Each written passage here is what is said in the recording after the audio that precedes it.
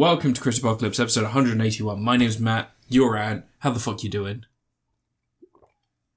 I'm having some Coke. Any news in your life, Ant? I got shat on today. Yeah, you got shot by a bird? Yeah. Talk about that. It was really big. I'm not sure what kind of bird it was. No, the shit. Yeah, the shit Absolutely was massive. Yeah. Like, that was evil. Yeah. But it was like an actual giant shit that just landed right on my leg. Yeah. Missed my coat entirely, which is good because it's a new coat. Don't want my coat getting ruined. Shot on the coat. No. But, yeah, it was just a really big shit. Yeah. I played the Kirby demo. Yeah, I played that. Good, isn't it? It's alright, yeah. I really enjoyed it. Yeah, I played the wild mode difficulty. Yeah, That's supposed to be the challenging mode, and it was not challenging in the slightest. No, I took like 2 hits. Yeah. What is going on out there? Ah, there's weirdos outside. Just leave. Anyway. Maybe they'll be dead soon. Maybe. Episode 181. We've been doing this crazy thing called life for a little while now. Just try talking. Now I'm going to go first. Yeah, right. Okay, I'm going to have a nap. See ya. I'm going to talk about some random stuff. I saw the movie Jackass Forever. Did you? I did. Do you remember Jackass, Anne? Yeah, I went to see the first one in the cinema. I used to watch it when it was on TV. I had the DVDs. Yeah. Yeah. It was a cultural phenomenon for a little while, wasn't it? Yeah. And there were many imitators. Did you ever watch Haggard? Do you remember Haggard? Yeah, it was shit. The movie? Didn't watch much of it. The band by Jeremy? Yeah, it was bad. The whole plot was that they invented a reverse microwave that would freeze things very quickly. Yeah. So Jackass Forever introduces a bunch. Do you remember the Johnny Knoxville film where he pretends to be a special needs kid to get into the Special Olympics? The Ringer? Yeah. That's directed by the Farrelly brothers? Mm-hmm. Yes, I do, Anne. Do you remember that one of the Farrelly brothers went on to do something even worse and create an even worse movie? Do you know what film that was? The Green Book. It was indeed Green Book.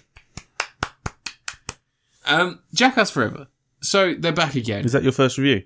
Yeah, I'm going to just get on it. Okay. Jackass Forever is... you didn't waste any time. I didn't. I just got straight onto it. You didn't want to... I'm so ready. You didn't want to figure out this Ukraine situation. No, I don't really... I'm trying not to talk about that online. Okay. Just 'cause we'll let the Jackass guys figure. There are people, for some reason, that believe that Ukraine are in the wrong. And I don't know how. Yeah, they're not the ones attacking. No. Like... There are things that could be said about Ukraine's military having close ties to Nazism, and there is some symbolism and other things that have sunk into their army and, you know, for good or ill, that has happened. But they aren't invading other people's countries. I don't know, man. It's madness. I don't know why I said Nazism for good or ill. It's only for ill. I'm not feeling great today, guys. Maybe we should ask Steven Seagal what he thinks about the situation. Putin's pretty good, isn't he? Yeah. He likes Putin. He does like Putin. He likes putting in his wife against her wishes and trapping her in the basement of his house because he was at one point a sex crim. I say at one point, always a sex crim, isn't it? They never really change. Anyway, so enough about Steven Seagal being a rapist. We're going to talk about Jackass Forever. So Jackass Forever is the same old shtick. People are back, old now. A lot of them are old now, and they just basically do what they used to do. Lots of stunts. Good for them. They've got some new people who probably get involved. One of them, they've got for the first time a female cast member. Oh wow! And there's a contest they do where basically each of them, it's called the mime contest, where each of them have to endure something and they can't make a noise. And she, in my mind, gets the hardest one. She has to lick a taser. Wow. An active taser. That's okay. That's really fucking painful. I could do that. No, you couldn't. Yeah, I could. It's not only the fact that it's so painful, it's the fact that it stimulates the muscles that make all the noise. The other guy has to I'll flick loads of batteries, it'll be fine. It's not like that. One guy has to kiss a snake. No. He gets bitten in the face a lot, and then I can't remember what Steve-O has to do, but Steve-O screams. The other two win. But yeah, it's really interesting seeing them all back at it again, and like it's I have a lot of nostalgia for this stuff because like when I was a kid, it was always on TV and it was like a big thing. Like everybody watched Jackass. Everybody knew all the skits. Everyone knew all the stunts they were doing. Everyone knew what they were doing from day in and day out, and saw the movies and. Steve-O had his own thing, and we had stuff like Wild Boys. Dirty Sanchez popped up, and Wild Boys, yeah. Dirty Sanchez sucked. Yeah, Dirty Sanchez wasn't great. Cheeky Monkey was funny, though. Which one was Cheeky Monkey? Was A bunch it of the Dutch South one? Africans parodying it. Yeah. But yeah, like, all in all... And drinking orange juice after brushing their teeth and stuff like that. All in all, it's just nice to have them back. It was nice to see them all hanging out again. Obviously, Bam Margera isn't in it. Ryan Dunn's not in it. He's in it. Ryan Dunn has like a little memorial bit. Bam Margera's in it. He's not. He is. He's in a couple of skits, and then he's not in it. Yeah, he is. He's actually part of the thing. They had to leave his stuff in there. Well, you don't see him. Yeah, he's there. I didn't see him in any of the skits. Well, you're probably going to the toilet again, weren't you? There'd be a lot. But yeah, it was nice to see them all together, and like, I think it's probably for the best they took Bam out of it, because he's not in a good way. Like, I think anyone can tell that after seeing like some of the stuff he's said and the press stuff that he's gone on to do. He just doesn't, he's not healthy. He needs to sort of get some help.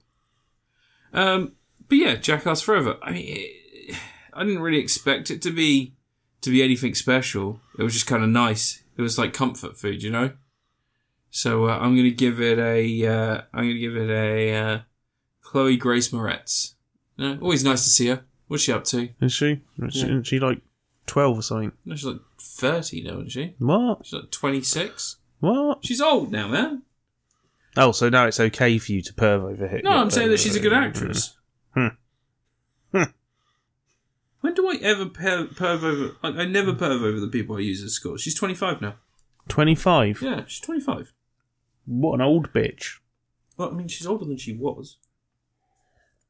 What was she like? 16 when she did Kick-Ass? She's like 13. She was older than that, wasn't No, she was young. Kick-Ass was like friggin' 12 years ago now? It's quite a while ago. That is weird. I thought her first film was. What are you just staring at your phone for? Because I just reviewed my thing. It's your turn. No, you're just sitting there, you're just staring at your phone. Sorry. That's not how you friggin' Jesus I finished my Christ. review of Jackass Forever. Do you want to review a thing now, please? No, I think you should have some professionalism. I did have some professionalism. Fucking Jesus Christ.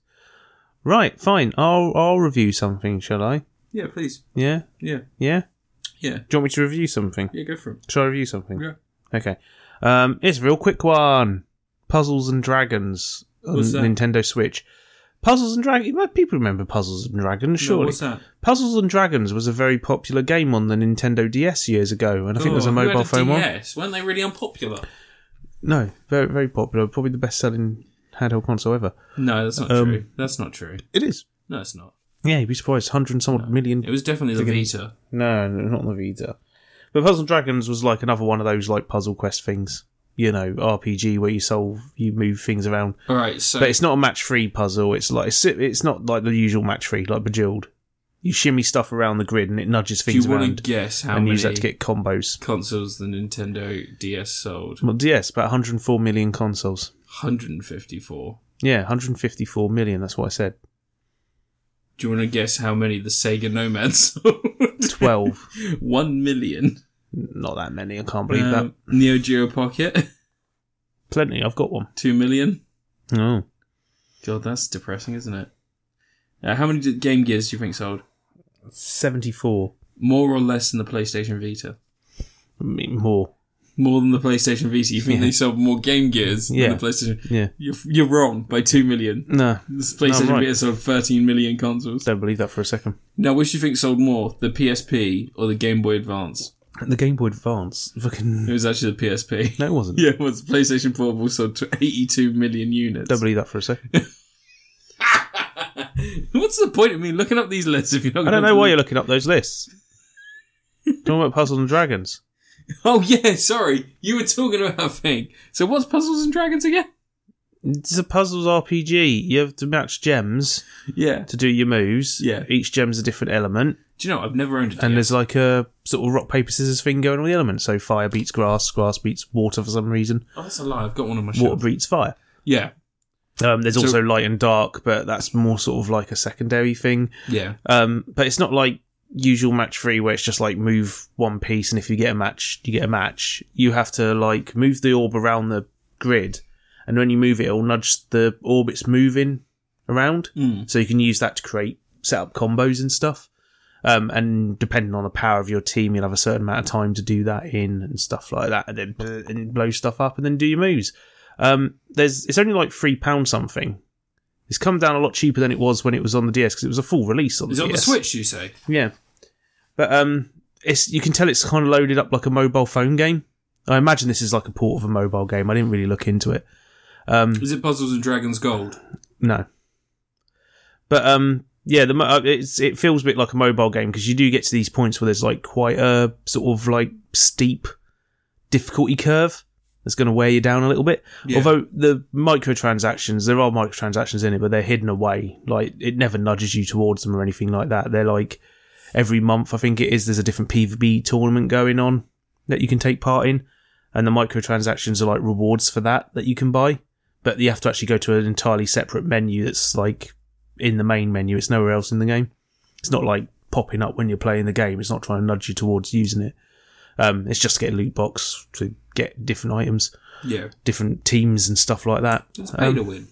Yeah, but, well, I think it's all cosmetic stuff. I think it's just avatars and things like that. I don't think it's like, it's not different characters that you can use in the fight. Can you unlock Jake Sully? Or Jake Sully? What? Jake Sully. What? The Avatar. No. Jake Sully. No, that's the guy from Monsters, Inc. It's Jake Sully! Sully's the guy from Monsters, Jake Inc. Sully! Hmm. Listen here, Jake Sully. You betray my people.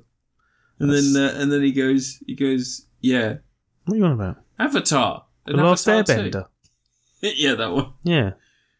But no, it's fine. It's got a multiplayer mode. You can play this campaign with multiple players if you want. Have up to 4 players, all doing your little grids and stuff. And do you remember the Bruce Willis Avatar movie? What are you on about? The Bruce Willis Avatar movie? No, not talking about that. Whatever it is. Not talking about it. He did Surrogates. Yeah, not talking about that. Oh. I don't care. They've released new... Wow, Turtles, wow. But anyway, so... there's no story to it. There's like different dungeons you go through, and there's different stages. You go through multiple stages to clear a dungeon, but it's just like a series of battles. Yeah. There's absolutely no attempt at like telling you a story at all. It's just a series of battles to get through mindlessly. Is that good or bad? I don't know. It's kind of weird. I mean, you'd think there would be some sort of story being weaved through it. Yeah. But yeah, I guess not. Not even for £3.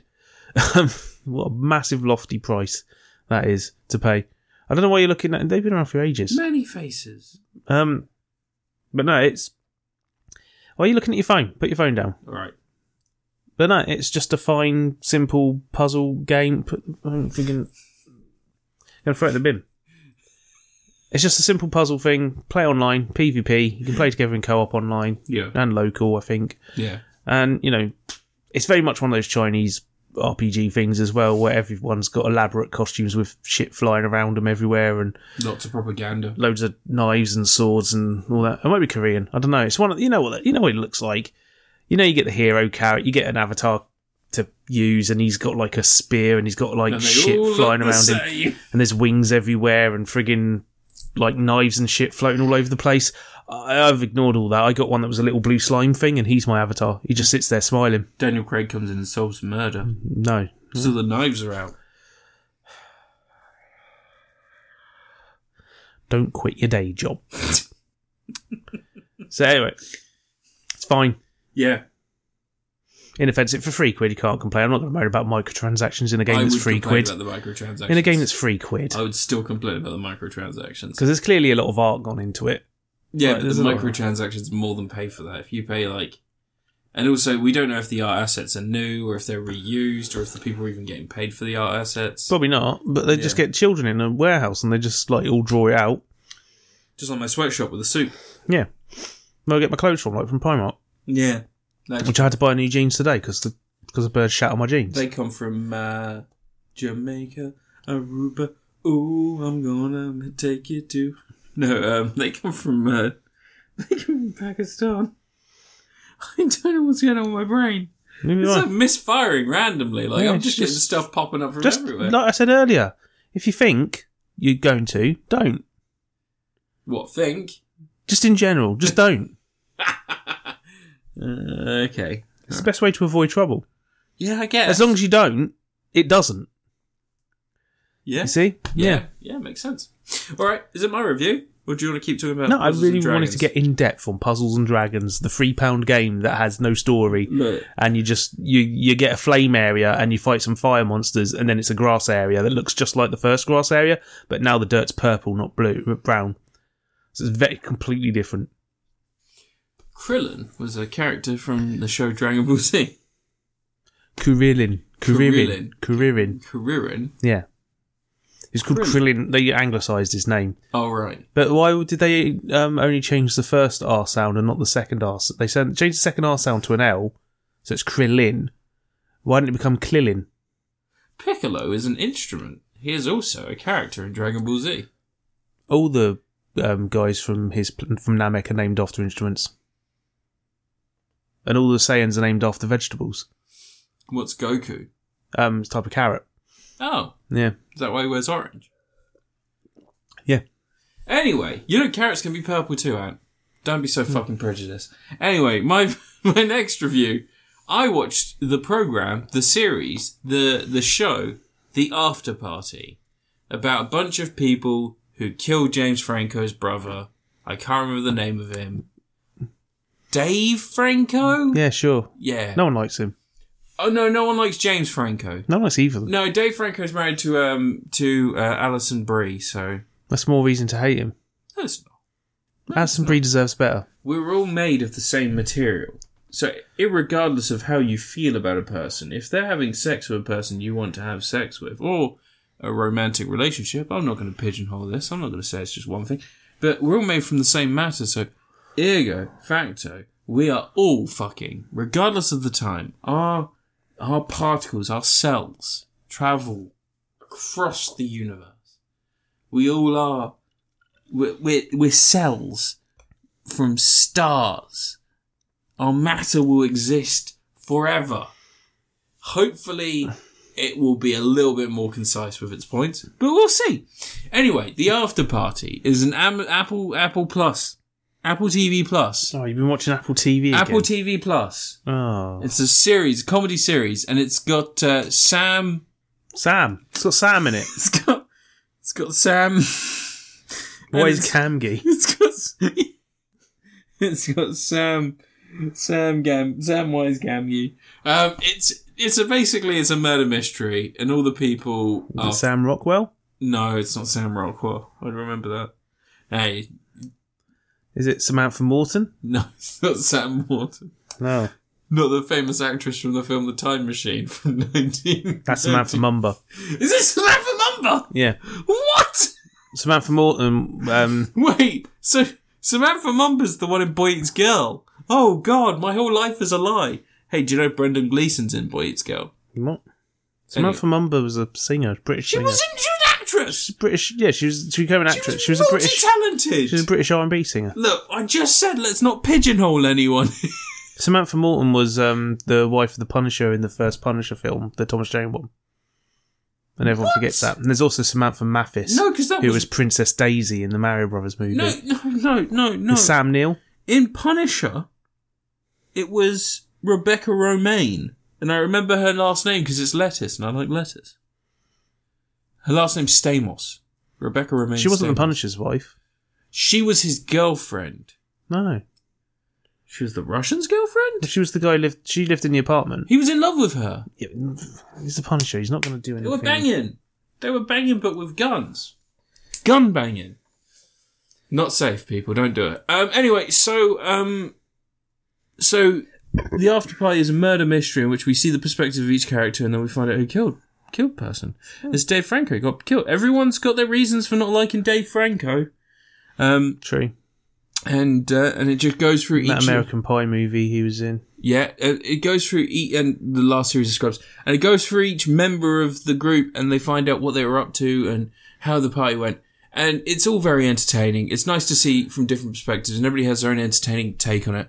But my favourite is Ben Schwartz's full-on High School Musical style, 40-minute little dream sequence essentially, in which he has received confirmation from Dave Franco that he will bless one of Ben Schwartz's tracks because they're both musical artists and Dave Franco is incredibly popular. Think of a Justin Bieber, but Justin Bieber when he's like 13 going back to his old high school. Dave Franco's an actor, not a musical artist. No, but in this, imagine, they're acting. Remember, it's theatre. But you said they killed Dave Franco. Oh yeah, they killed Dave Franco. Or did they kill Dave Franco's character? He's an actor, I don't know. He's a really good actor.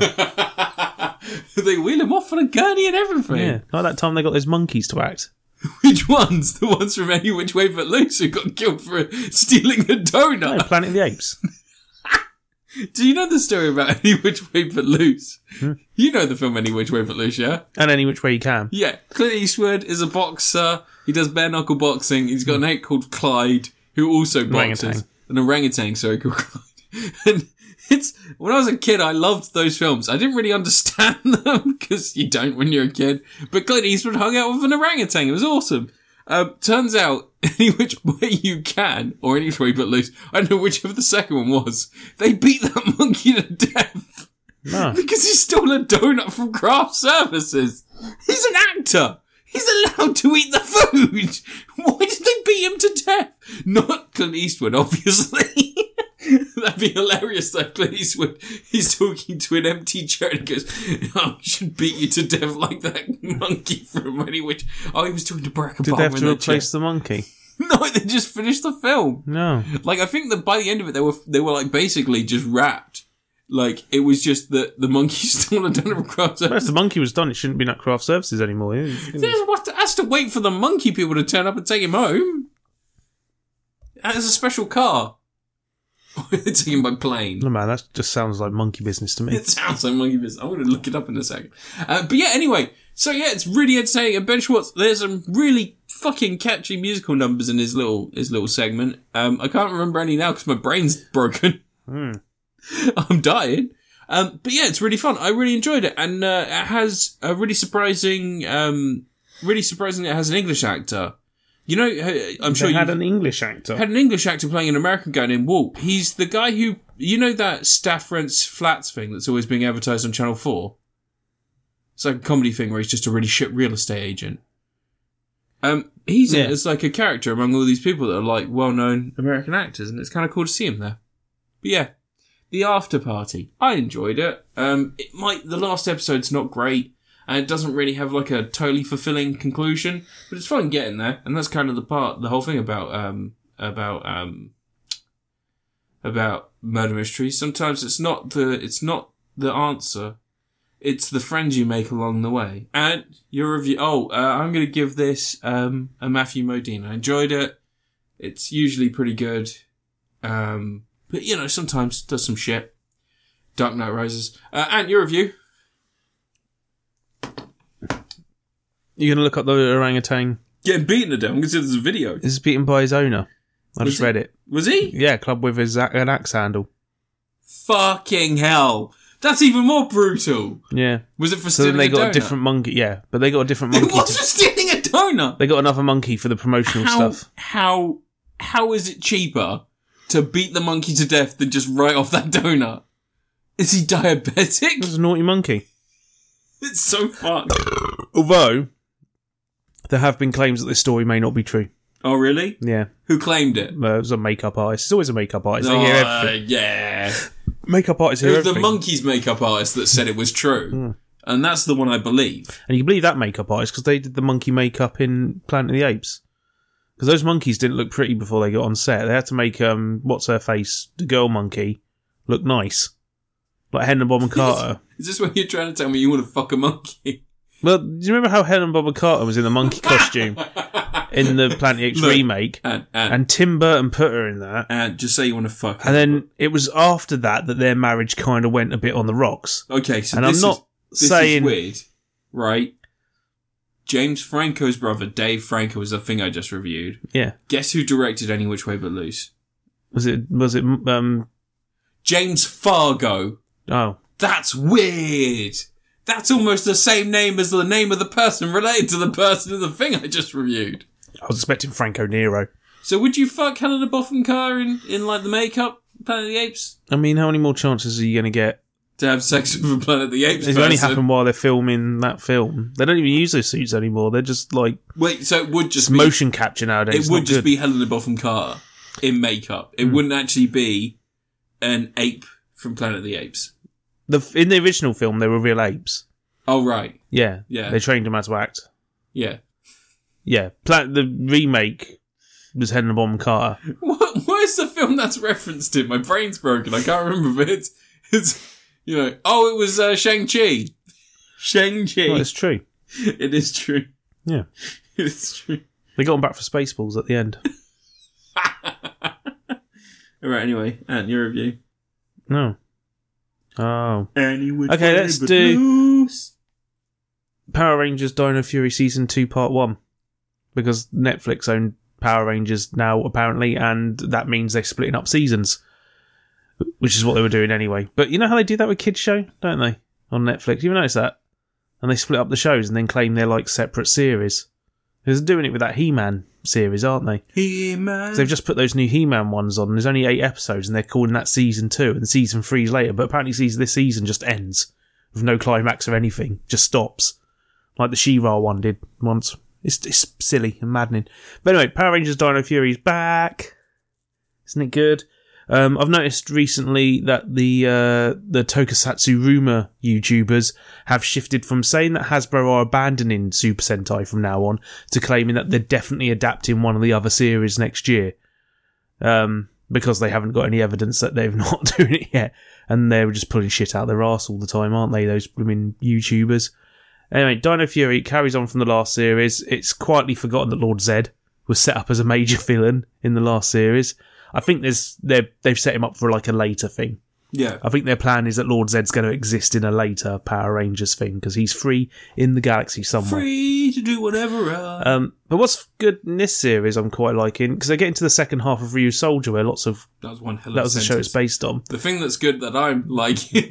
Well, no, they're taking the Ryu Soldier stuff. Yeah. But Ryu Soldier gets kind of miserable because the series was about loss and like the cost of battle of war and all this sort of stuff. That's a good message, though. People die all the time in Ryu Soldier. Yeah. And it keeps bringing up dead people and the past and people. How are we going to get our child soldiers ready for murder? So they've had to like skirt around that in Power Rangers because in American shows no one dies. So the villain, Void Knight, they've made the Gaisolg from Ryu Soldier the main villain in this. But Gaisolg only appears in like 15 episodes before you find out his true identity and all this in Ryu Soldier, and then he dies. So, and it's like a major plot point for the series. But the Red Ranger gets some nice power up out of it, so it all works out well. Just gets a red version of the armour with claws. Oh, right, cool. Yeah, which happens in this, but they do it differently. But the way they've done it in this is this is going to be some spoilers for Dino Fury Season 2. Who gives a fuck? So they reveal Void Knight's identity a little bit in the end last series. He's just some guy. It's Janet Street Porter. I thought they were going to build up to it being like he was the parents of the Pink Ranger. Her parents disappeared at some point in the past. Yeah. And nothing's been said about why or what happened. So They disappeared. I thought it was going to be set up that, the Void Knight is her dad and the woman he's had in this Mr. Freestyle in a chamber because he can't find a cure for what's wrong with her. He's trying to cure her with the egg things that the villain's monsters come from. It was Mr. Freeze's plot, Yeah. From a rose. I thought it was going to be revealed that was her parents, but it's not. They're aliens. Void Knight just wants to go home. And he resurrects his wife, and he brings her back to life, and all this sort of stuff. And she's all like, let's fucking destroy Earth, because they messed us up, and they're the reason I was injured for so long, and, had to be in suspended animation type stuff. Yeah. She wants to destroy everything, and Void Knight's like, I kind of don't want to mess with humans. I've kind of let it go, and I want to move on. And that's a nice... Like Frozen. It's a nice message, because he's been around for years. He's been trapped on Earth for a long time, and he hasn't, he's let go of his vengeance. So this is Lord Zed? No, Lord Zed's long gone. So this is Void Knight. He's let go of his vengeance over the years, while he's been trying to find a way to bring his wife back. Can I just ask why he's called Void Knight? Because voids sound cool.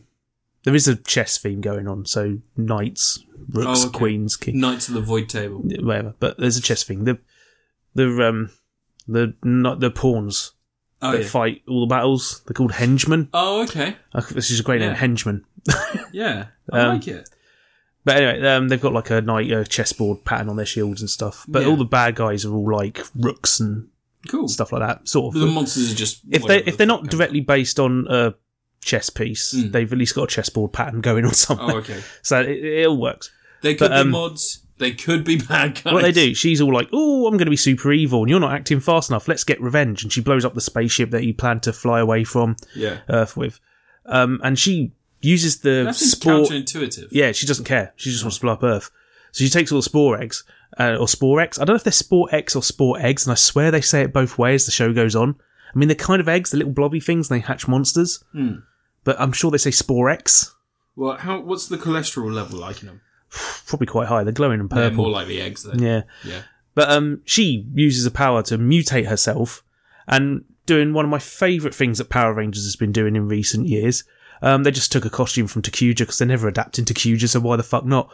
So she's now Madame Noir she's Void Queen. Okay. But it's the costume's Madame Noir from Takuja. And it's one of the coolest friggin' monster costumes Super Sentai ever had.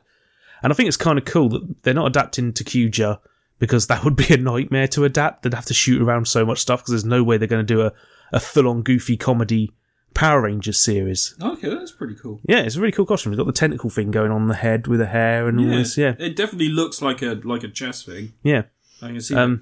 Because the final form in Ryu Soldier was like a queen, based on a queen chess piece, so I figured she's going to mutate into that. So she looked human before? No. Oh. She doesn't Dino Fury, not in Takuja. In Takuja, they're all just no, I mean it's before she mutated herself. Yeah, she mutated. But she's taken over as a villain, and Void Knight's given up his armour, so the Red Ranger's got power now. Parasol. Yeah, it's fires shit. Oh, cool. Yeah, she's also manipulating her daughter into marrying the Emperor in Takuja. You know what? Still would. Yeah. She's still pretty hot. Yeah, even if half her face missing. Oh, I'll tell you what. Hentai version. That's just the design. She's got a beak on her head. Yeah, I mean, I can get around that. Yeah. But, no, this series has been... Her eyes glow. This series has been alright so far, this new series. Yeah. I like Void Queen as a villain. I like what they've done with... Cool. I like that Void Knight hasn't just been killed off like his counterpart in Ryu Soldier was. Because in Ryu Soldier, he dies, and the armour he's been using falls off his body, because it's like a sentient armour. Yeah. And it attaches to the next nearest person, but the Red Ranger... like a Guyver. Yeah, but the Red Ranger contains it in a power-up and turns it into a new thing. I fucking love Guyver. But they become best buddies for a very brief while, and then he dies. Oh. But in this, Void Knight just kind of gives it to him, which is better. And you see him walk off in the background in a shot, and then it cuts back to the Ryu Soldier footage where they're carefully shooting around where the dead body is on the floor, which I thought was kind of funny. And one bit of that episode's really good. Anyway, it's episode 9. It's a really cool episode, a really fun episode. There's a great gag in it. The villains trap the rest of the Rangers inside his body. He's a robot thing. Yeah. And he's got one of those, usual things, shrinks them down, dimensional portal, whatever. And one of the characters goes, I don't know, man, this is the first time I've been inside a robot. And one of them's like, you're inside a Megazord twice a week. They're good with jokes in this. Yeah, it's a good gag. But, yeah, there's a really good episode, episode 5 as well, where Izzy and her girlfriend, because this is the first time they've had a gay couple in Power Rangers. Oh. Her girlfriend, they're going to go to the prom. Her mum says... You're just shoving in our faces now. Yeah, loads of people are complaining. It's gone woke. They think if they were doing it properly, her girlfriend would be a main ranger. And no, because you're just trying to... Fuck off. The characters have to have links outside of the Power Rangers. Don't want lesbians in my Power Rangers. The Rangers have to have links with people outside of being a Power Ranger. So there's other people to protect. You've got to have that. Hashtag not my Power Rangers. But her mum offers to make their prom clothes, and Izzy's like, oh, Mum, but you always make me dresses, and I don't like dresses. And she's like, don't worry about it. I'll do something real nice for you, for your prom. But then she gets given her brother comes on and goes, hey, Mum wanted me to give you this. She opens it up, it's a dress. And Izzy's like, oh, that bitch. And she chucks it in the trash because she's angry because it's been years and years of her mum not paying attention to who she is. Yeah. Not accepting her. Yeah. Because she's a lesbian. Yeah. Or bi. We don't know. Could be one of our... She's got a girlfriend. Doesn't confirm much, but probably lesbian. Probably scissoring right now. Bloody cis. But then, a little later, she finds out, oh no, the bags got mixed up and her girlfriend got the suit. Her mum made a suit. A really bitchin' suit. Why didn't the mum just say that to her? She's making a surprise for her. No, but like, when did she say, "Oh, I gave you the wrong bag"? She didn't realise. But like, until later when Izzy turns up with a damaged suit, damaged dress, and then they make a dress for her girlfriend together in a montage. No, it just happens off camera. Fuck's sake! But it's just a nice episode where it's showing, nice bit of like. Every chance you get, do a montage. It's a fucking point. I don't need a montage. Everyone needs a montage. There's only 22 minutes an episode. You can't fit too many montages. That's why you need montages. But anyway, it's a nice episode. And she gets to go to the prom with her girlfriend. But as I said, go woke, go broke. Power Rangers is cancelled. Although I don't believe in cancel culture, as my friends on 4chan say, go woke, go broke, I can't watch Power Rangers anymore. Like when Black Panther went broke. Yeah. Yeah. How dare you make Black Panther black? It's in the name. He's meant to be white. He's meant to appropriate their society. Misappropriate. What else do they say go broke on? Nike. Because they liked Colin Kaepernick. Ah, Colin Kaepernick. Yeah, there you go. Pepsi. Because they don't like racists. Oh. It's Coca-Cola who wants to teach the world to sing, though. Yeah. The biggest company in the world. Go woke, go broke. Yeah. Who else? Captain Marvel. How much money did that make? Billion, yeah. What else? Endgame. She goes through that shit because she's a Do you know they keep talking about the Eternals as being like a massive flop, but it made more money than Black Widow? Like, why don't they talk about Black Widow as a flop? But they do. No one ever does. Everyone always says Eternals was the first big flop. I think, in all honesty, they all made more money than Captain America. Yeah. Everyone forgets that Captain America did not do well. And also the first Iron Man. Captain America 4, Iron Man did really good, first one. But not as much as... No, yeah. It wasn't until Avengers that they started doing billions. Yeah, I think... It still made like 500, 600 million, which back then was, big.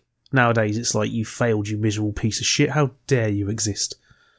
Still doing better than Batman vs. Superman. Captain America did like 300 million worldwide. It wasn't particularly successful as well. Same with 4. And they both got sequels because Marvel were like, fuck it, whatever. Long game. But anyway, Power Rangers Dino Fury Season 2 Part 1. I'll get the whole series later in the year, I guess, won't we? Yeah. But it's been good, and I like that they've used the Takuja monster in the show. And I would like it if they use more Takuja monsters because it would be funny if they just keep using loads and loads of them and never adapt Takuja. It would just be funny. Just bring the Zords over. Use the Takuja Zords. Don't even ref. Just use them. It'd be even funnier. Do you know what? Shang-Chi was touted as this massive hit. It only did 30 million more than Eternals. Yeah. I mean, 4 did better than both of them. Ant-Man did better than both of them. Iron Man, you're right, it's 585 million. Yeah. Iron Man did well. It was a big deal when it came out. Ant-Man and the Wasp did more than Iron Man, though. Yeah, nowadays, but you got 20-odd films of audience building, whereas Iron Man was out the gate. God, Guardians of the Galaxy really fucking nailed it as well. 773 million. Yeah. It wasn't until after Avengers, though, that they started all consistently doing... Yeah, like a billion. Billion each. Pandemic doesn't really count, pandemic era, but... Captain Marvel, 1.12... Spider-Man, friggin'... Was that 4th highest grossing film of all time now? Yeah. Spider-Man Far From Home did over $1 billion. Yeah. Do you notice that the Morbius film has gone from being from the producers of Spider-Man Far From Home to the big producers of Spider-Man No Way Home? Yeah. It's good, that. It's a whole sequel length of waiting for that. But I still don't want to see it. No, I want to see it out of morbid curiosity. But Morbius curiosity. Here's the problem I have with paying to go see that movie. I've always wanted to see Michael Morbius in a film. Oh, yeah. I don't want to see Jared Leto playing him. I don't want to. And he shouldn't be his main character. No. We almost got it in Blade. Yeah. You remember the deleted ending to Blade? Yeah. Where it cuts up and it goes, who's that? It's one of my favourite arcs of the Spider-Man comic. The whole blood plasma in the cartoon with the whole blood plasma thing. He had the things on his hands, didn't he? Yeah, the little suckers to take plasma. They couldn't say it was taking blood. It was just and plasma was some energy in people. Well, it was because didn't he originate in the animated? Or no, he didn't originate. He was in the Midnight Suns, the comics. And then what happened was he got made in the TV series. He got PG-ified in the TV series, and that's when he had the plasma thing. Yeah. So that's why they took that and they ran with it in the comics. But yeah, he's really fucking good in the comic, in the TV series, because he helps Spider-Man when Spider-Man gets all fucked up by the ongoing mutation as well. Yeah, I've got that a lot on video, so on DVD somewhere, where he gets the extra legs. Yeah, the extra arms. And it's oh fuck, my life is ruined. Maybe if I just chop them off. And Mary Jane's just like, not so fast. Yeah. I'm into anal. You don't have to do it tonight, do you? Do it tomorrow. Like, you can finger bang all of my holes. So you Not got have any 6 problems. arms. What else you got 6 of? Balls, testicles, 8 nipples. Got 6 balls. Still one Shoot dick. webs up my arsehole. Still one dick. Just 6 balls. just Around it. Just Like a flower. just awkwardly bunched up. No. Just be all the way around. Like a flower. It's like, I'm shooting my nectar at you. Yeah, like, it's so weird that success is measured by, it's not purely by critical reception. It's not purely by box office. It's by the feeling of the audience. I got more interest in watching Eternals again than Black Widow. Do you know what, right? Do you think that dumb cunt, what's his name? The court ring? Jared Leto. No, the court ring. Do go on. you think he somehow helped Jeremy them? Hambley. Is that his name? Yeah. Hambley. Yeah. Hambley. I mean, you are what you eat, I guess. Half a Gemery. But, like, do you think his stupid, like, fuck yeah, I can't believe Brie Larson's in the movie? Do you think that helped the audience? Because it didn't hinder it, did it? No.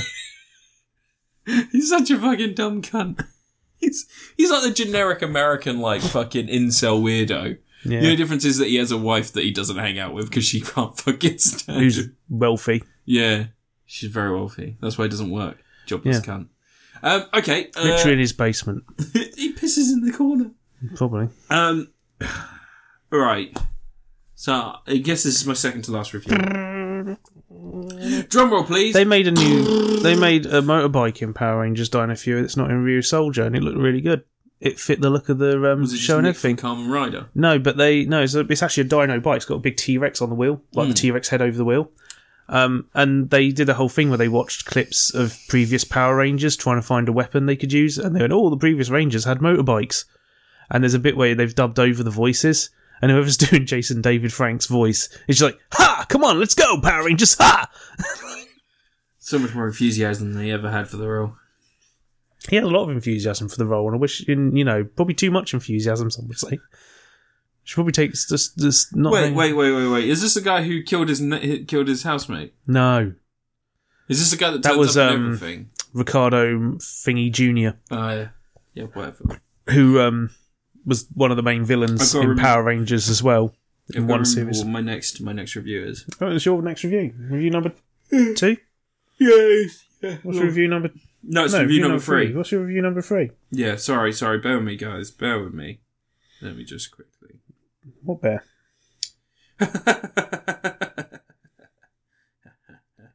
You're trying to think what you've done? No, I'm trying. So you've really forgotten what you've done after 1. You got Elden Ring, haven't you? No, I've done 2 things. We're Yeah. on the 3rd review. You're on your 3rd review? Yeah. Oh, shit.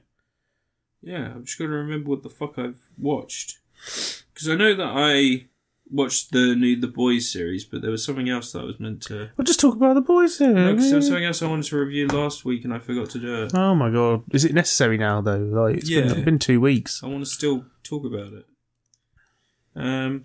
They should have thought about it, because now you're just, delaying. Oh, no, I know what I watched. I watched Guardians of the Globe. What? Have you heard about this? Is this more important than... Yeah, this is more important. The Boys. The Boys. Alright. So Guardians of Justice. I apologise. Guardians of Justice is an Adi Shankar Oh, I can't stand him. bootleg universe movie. Yeah, he sucks. Right? So this is so he does suck as a human being. He's a piece of shit. But Is he? yeah, I think isn't he a bad dude? No, I don't think so. I just think his stuff's not very good. Well, you'd definitely believe that if you watch this. You'll believe a man can't fly if you watch this dog shit. There's very little he's ever produced that actually gets completed. Yeah, that's true. Alright. So I watched Guardians of Justice. I watched all of it, all episodes, despite the fact it was at times difficult to get through. But I mostly watched it because it has a character, it has an actor from The Good Doctor in it. And The Good Doctor was back this week. So I was like, I wonder what he's been up to. So you could be reviewing The Good No, Doctor. it's only one episode in, mate. I've got to get through the whole season before I review it because I need to see how stupid it gets. So I'm going to give you some of the people that are in the Guardians of Justice because it is slightly better than it normally is for this dickhead. Okay, so he's got Denise Richards, Jane Seymour. I know you'll know her. Oh, Jane Seymour. Derek Mears. Everyone knows Jane Seymour. Shani Vinson, who was the lead actress in You're Next. Diamond Dallas Page. Oh, this is that terrible looking thing that I saw come up on Netflix. Yes, it is. I just heard Diamond Dallas Page was in it. I was like, nah, I'm right, he can't act. He's not bad now, actually. Of all the people, he's probably one of the... He's probably put on a wrestler performance. He's playing the Batman of this universe. So, I'm just gonna fucking ruin the whole thing. Does he talk about yoga a lot? Yeah, no. So, basically, this is what I assume would happen if you literally just gave all the money in the world to Zack Snyder to make a Justice League movie. The story is that Superman... How many episodes is it? 7. How long each episode? About 40 minutes. Yeah, it'd be way longer than that. It would be way longer, but this is the kind of story he'd come up with. So Superman in this world, and I'm just going to use their real life counterparts rather than fucking... Because you can't remember the names. I can't be bothered. Superman kills himself because he can't... They theorize that it's because he is being mind controlled, but in reality, he can't stop hearing the screams of people that he's unable to save. Like, he's got his, like, global satellite thing, and whenever he closes his eyes, he can't sleep because he just hears all the fucking horrible shit happening to the poor. So his dad writes a suicide note. So his dad and writes everyone reads it and thinks he was some emotional person. He shoots himself, and then Batman he shoots himself using a kryptonite bullet. Oh, okay. And so then Batman starts investigating the murder to find out who killed Superman. This sounds familiar. It sounds really familiar. Yeah. He can't believe that Superman had killed himself. And meanwhile, the Flash is doing her own investigation. It's female. It's a she in this. Doing her own investigation whilst also getting closer. Quick. Yeah. While also getting closer to this world or this universe's version of Shazam. But she doesn't know it's Shazam. She only knows the adult avatar of Shazam. Okay? And then in the end, Batman becomes a fascist. Superman's still dead. They find out that, like, it may have been a case of Superman being gay and being in a relationship with Batman and having to hide that and at the same time support a government that were openly against homosexuality because he believed that the world should not be entirely influenced by his power, because if he becomes the person who influences the world in that way, he will only hurt the world. Well, the trick is to be really cool. Everyone thinks, wow, this dude's cool. And then just suck some dick on TV. So, and everyone will be like, that looks cool. So he erases the gay relationship he had with Batman from Batman's memory. All right. So that he can go and pretend that he was in a loving relationship with Denise Richards, even though that wasn't true. Hold on one sec.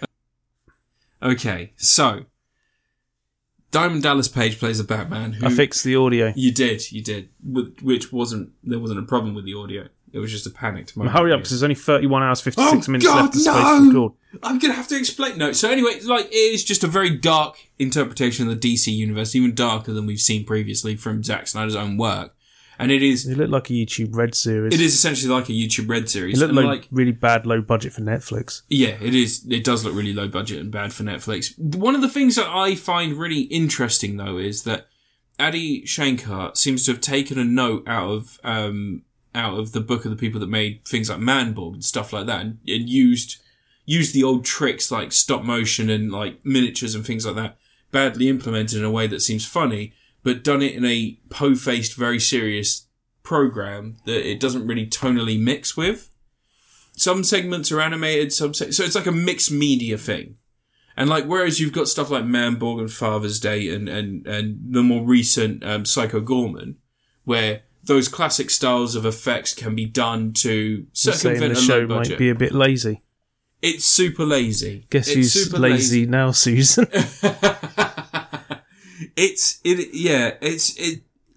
such a shame because some people are trying. Like the guy who plays Superman genuinely does have an interesting conflict. Like, what if Superman was gay? What if he was attracted to men, but his whole life has been supporting a regime that's currently in place, and they are and have always been traditional nuclear family, don't support homosexuals and things like that. What happens in that situation? Because you can't come out because you're trapped into a never-ending cycle of, being stuck, being hidden. Is that the only question the show had?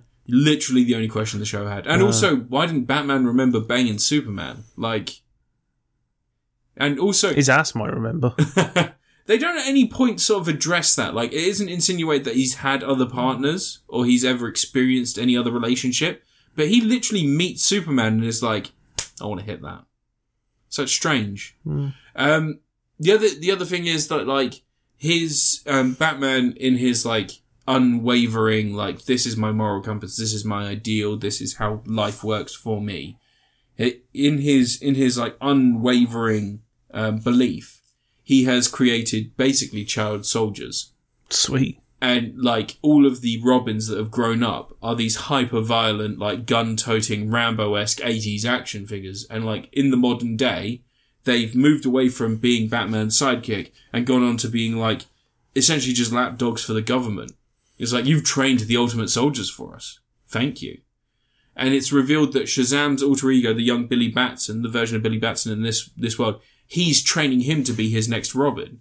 Because although, you know, he says the magic word becomes the bigger adult version, that latent power is still deep within him, and using like, almost like, Court of Owls or Ra's al Ghul or Talia al Ghul's, like their training has been able to make it so that he can use that power even in his child form. So they send him into like war zones and conflict zones, and he basically just comes out and just slaughters everyone as a kid.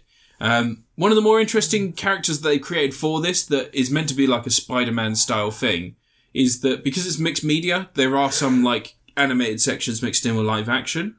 There's only one character though that is constantly around a live action thing, and that's this Spider-Man style character who looks just like the armored Spider-Man from the comics and from the TV series, just with red and blue motif on his armor. But he, instead of having spider powers, he has an animated spider on his back that helps him fight and can act as arms, but can also separately just have its own consciousness and run around, beat people up as well. And it's like a really interesting idea that like you could do anything with an animated, you know, you just take a person, and like, don't do anything with it. It's not like, it's never really mentioned again or used again. Because it costs money. Yeah, certainly. But yeah, not great, not good. Just po-faced, boring, blah. I watched all of it. Didn't enjoy it. I'm glad that all the people that made it got paid, except for Adi Shankar. And like... Adi Shankar is just like, fine, whatever, but he's constantly... His entire idea is just... bootleg. No, do you know the one thing was he actually finished? Universe. The friggin' Dredd. He's produced Dredd. Did he? That's the one thing he's ever finished. He produced Dredd? Yeah. But everything he ever does, like the Castlevania and all that, like he's been doing that series. I mean, I guess he's going to finish that eventually, because it looks like it's getting finished. The anime? But he does all those... Yeah, the anime. The anime's done. Is it? It finished, No, he finished something. Oh, well. Yeah. But it's all stuff like, you know, that... the Punisher short film they did, Dirty and the Venom Rangers one. The Power Slash Rate. That's fucking terrible, that. Yeah. With Jason Van Der Beek in it. Yeah. And, you know, characters are saying fuck and they're killing people. I like now. James Van Der Beek. Fucking terrible, that I like Power James Van Rangers Der Beek, thing. though. But it's just, he's everything he does is like, oh, what if we did like an edgy grown-up version? He calls it... And his idea of edgy grown-up is like Mortal Kombat. Yeah, it's just people saying fuck. And there's literally sequences where it says fight and fatality in this. God's sake. Yeah. But, like I said, it's, gamers, man. It's boring. They know what's good. It's boring. It's not really interesting. And whenever there's a good idea, it's not used properly. And if you've watched anything... What if Strawberry Shortcake was adult and edgy? If you watched Manborg and you went, this looks like shit, this isn't funny, this isn't great. Yeah, a lot of people did. Shut up. That's not true. It's a great fucking movie. Or if you saw something like Psycho Gorman or Father's Day and you went... What's the Australian one? I don't get that. That was really good. Which one? The Australian one with the kid. Laser Kid?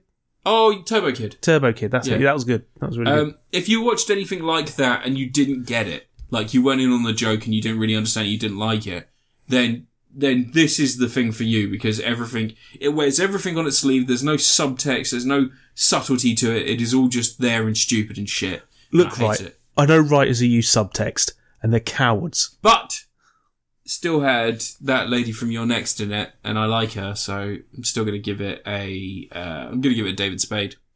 Is this above or below Chloe Grace Moritz? Oh, this is below. Oh, okay. Way below. Okay.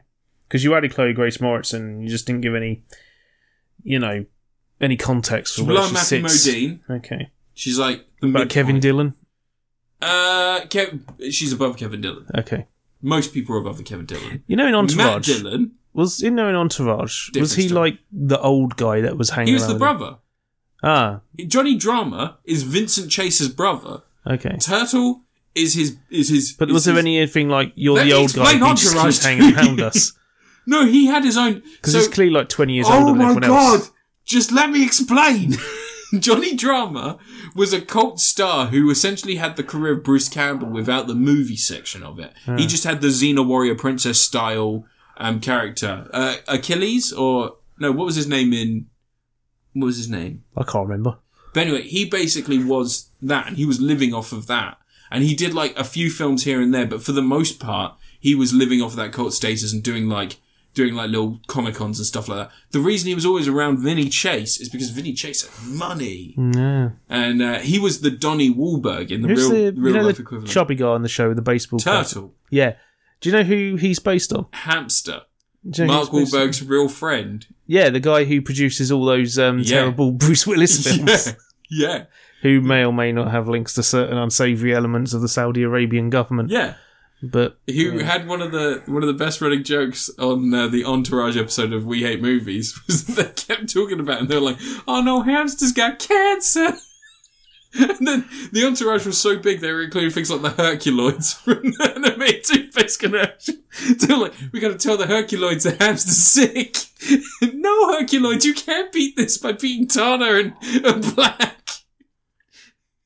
And, it's amazing. Anyway, and your review. right, Guardians of Justice wasn't amazing. Don't you dare edit that so it sounds like I'm loving this fucking program. Because I hated this program. I liked seeing the sexy doctor from The Good Doctor. He's handsome and good looking, and he wears a ridiculous muscle suit. And Lady from Your Next is great.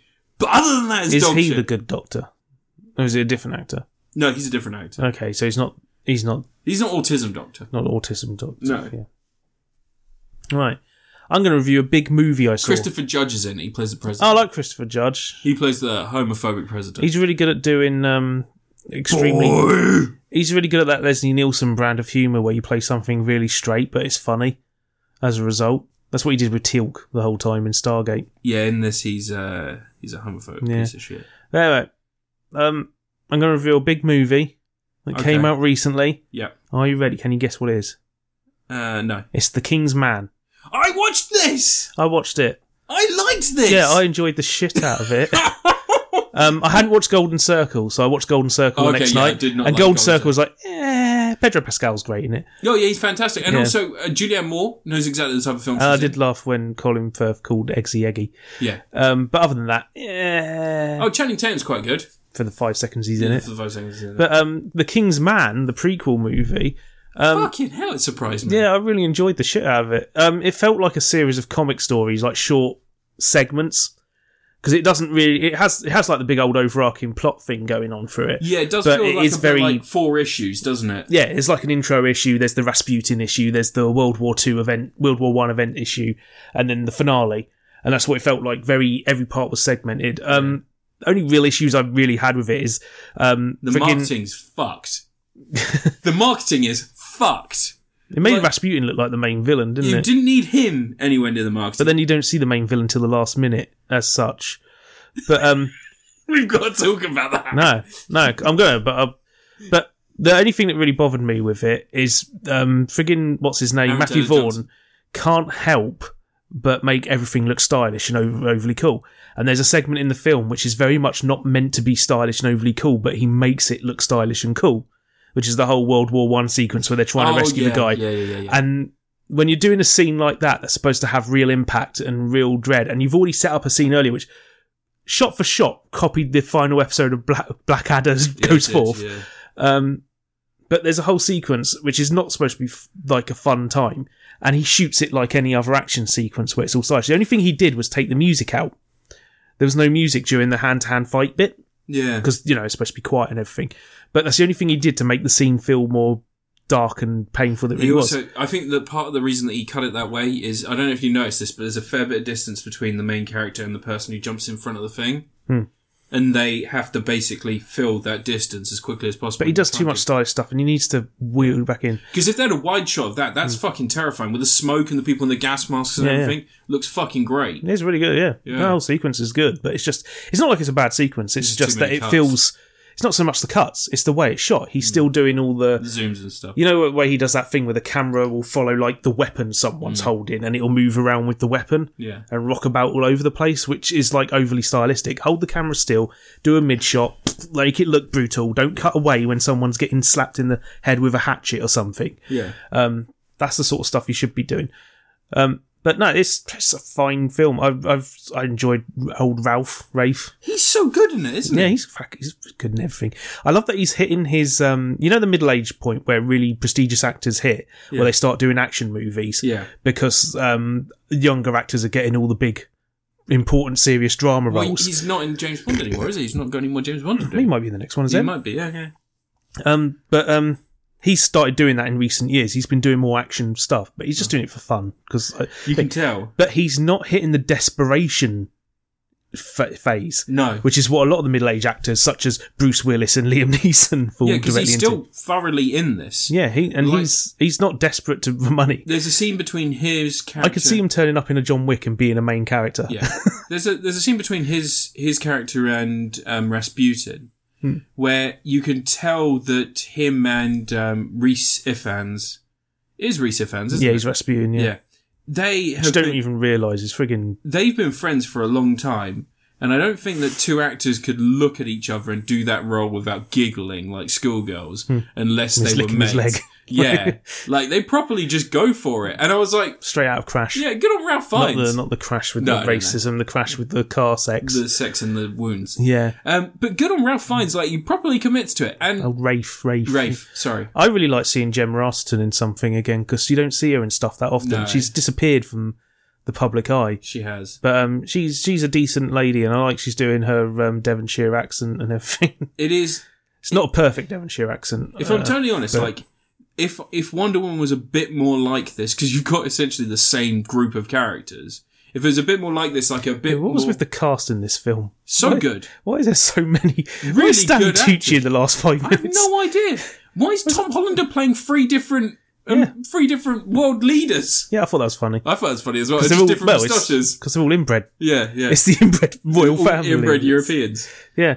One thing I thought with the main villain, you don't see him for ages, you don't hear his voice. And for ages, I was going, this has to be Ewan McGregor. They're going to do a big reveal that Ewan McGregor's like some extra star they got in this film. Because the accent is Ewan McGregor's accent. Spot on. I actually thought... who? But then there comes a point in the film where I'm like, well, this certain character has disappeared from the film. It was someone else I kept thinking it was going to be. It wasn't Ewan McGregor. Who the fuck was it? I can't remember now. But yeah, I thought it was someone else. I thought it was a Scottish actor. I can't remember the name of them, but I thought it was them. And then when it was revealed that it was fucking the dude from Stoker... What's his name? It's Ozymandias. Yeah, and he's in so much stuff. Yeah, but he disappears from the film partway through. Like, you think he's been blown up on a boat. Yeah. But there was, I mean, if you're paying attention to the film, you would have seen his ring earlier, and a bit of a giveaway. But but no, it's fun. Like, different characters. Like, I love Starling. I did have a good old giggle at the last scene of the film. Can we talk about another spoiler quickly before we go to the very last scene of the film? No. The end credits. They kill his son off. That's what I was talking. Don't need to tell it. This son was a fucking boring piece of shit. No, I know, but it's so out of nowhere. It's not out of nowhere. It is constantly signposted through the film that going to the war is bad and you will die. But the reason he dies is ridiculous. Yeah, but it's like, and then Aaron Taylor Johnson might be his new son. Yeah, sure.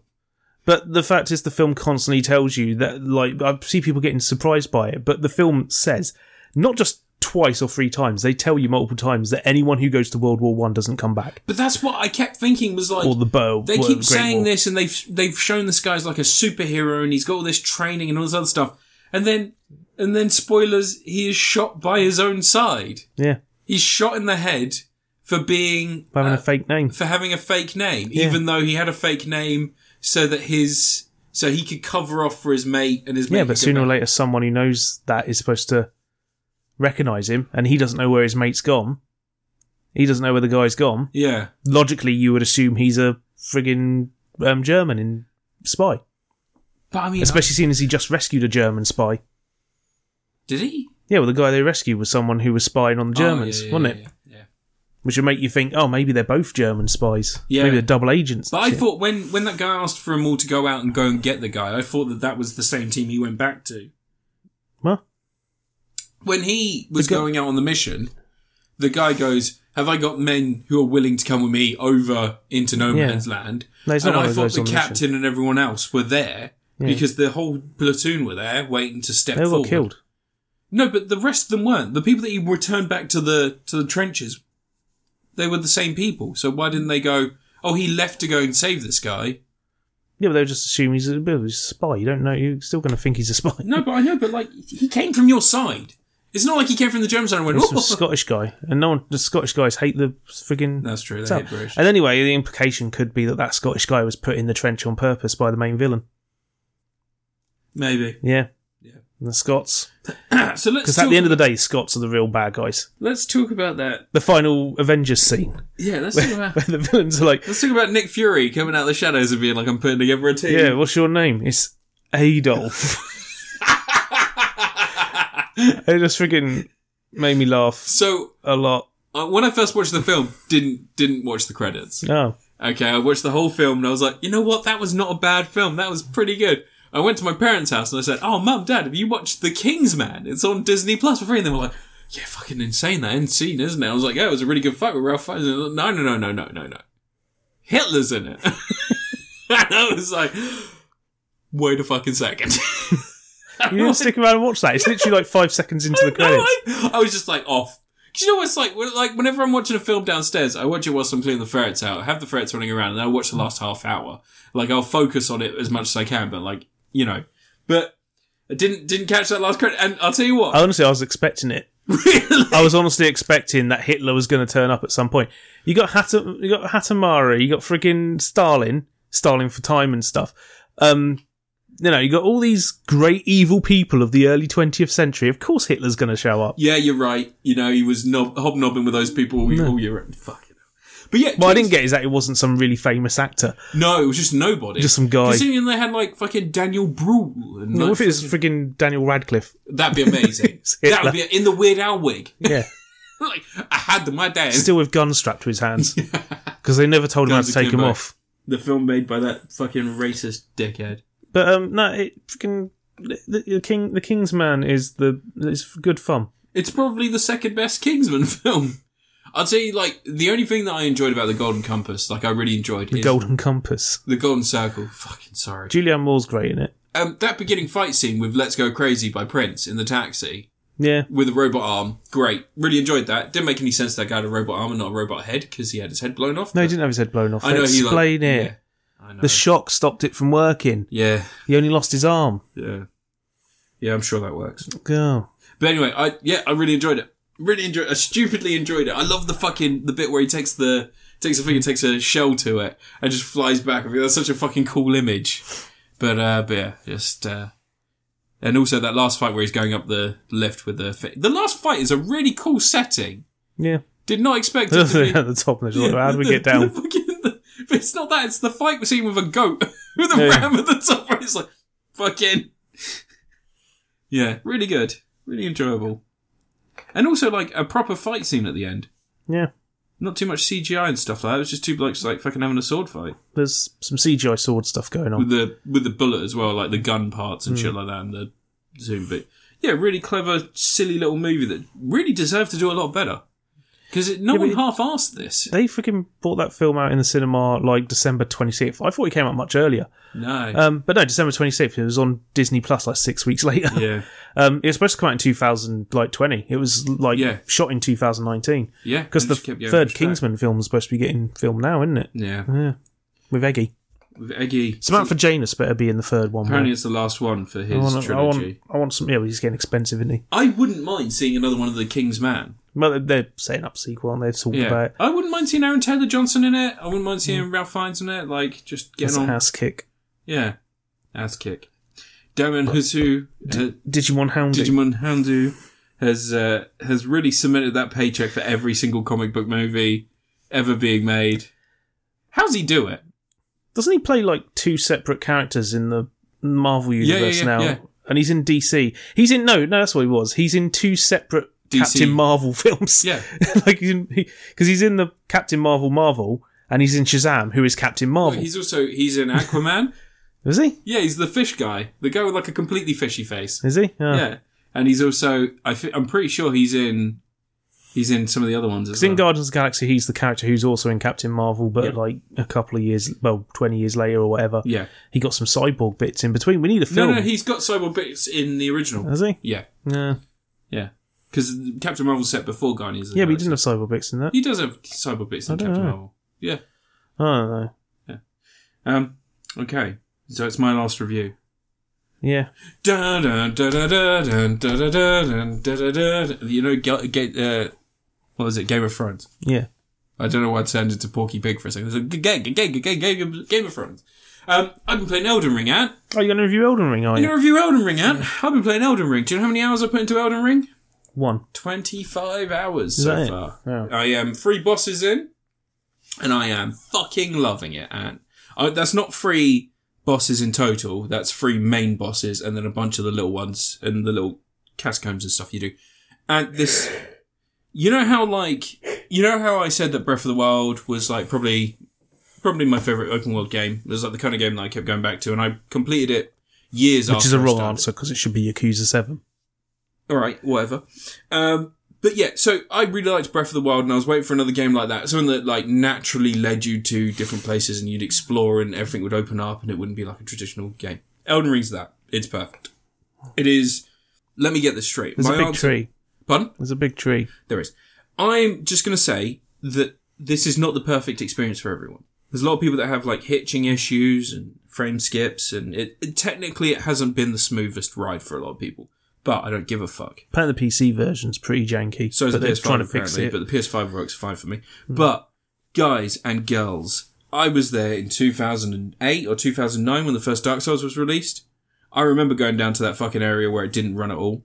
I remember the old times. I remember Dark Souls 2 on the Xbox 360. I remember the difficulty. Just Pepperidge Farm, remember? Pepperidge Farm remembers everything. You play Demon Souls then?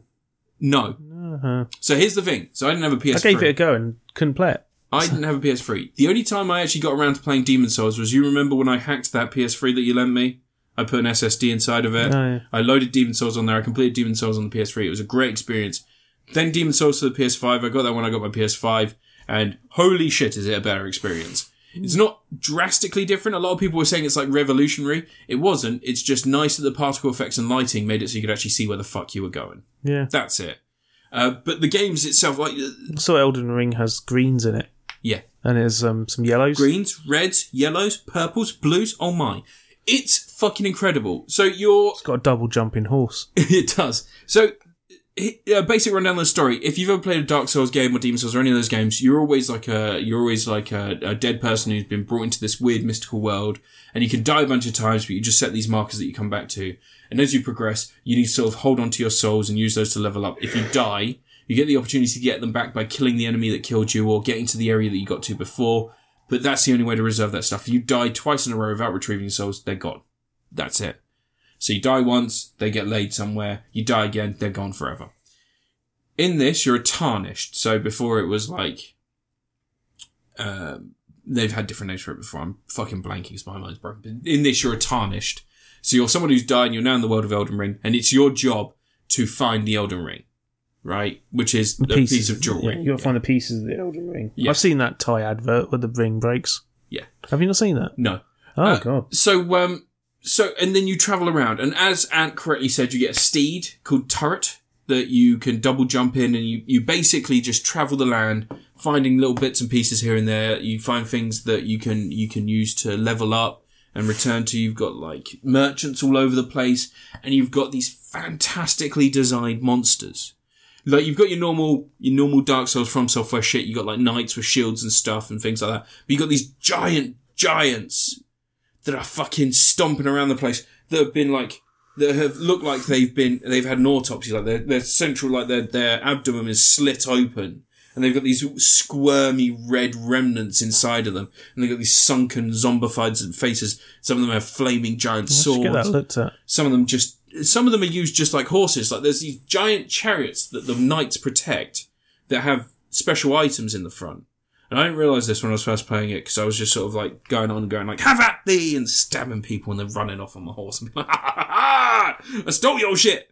But later on you find out that early on you find out these massive chariots have like a small chest at the front, and you get a special weapon from that. Oh.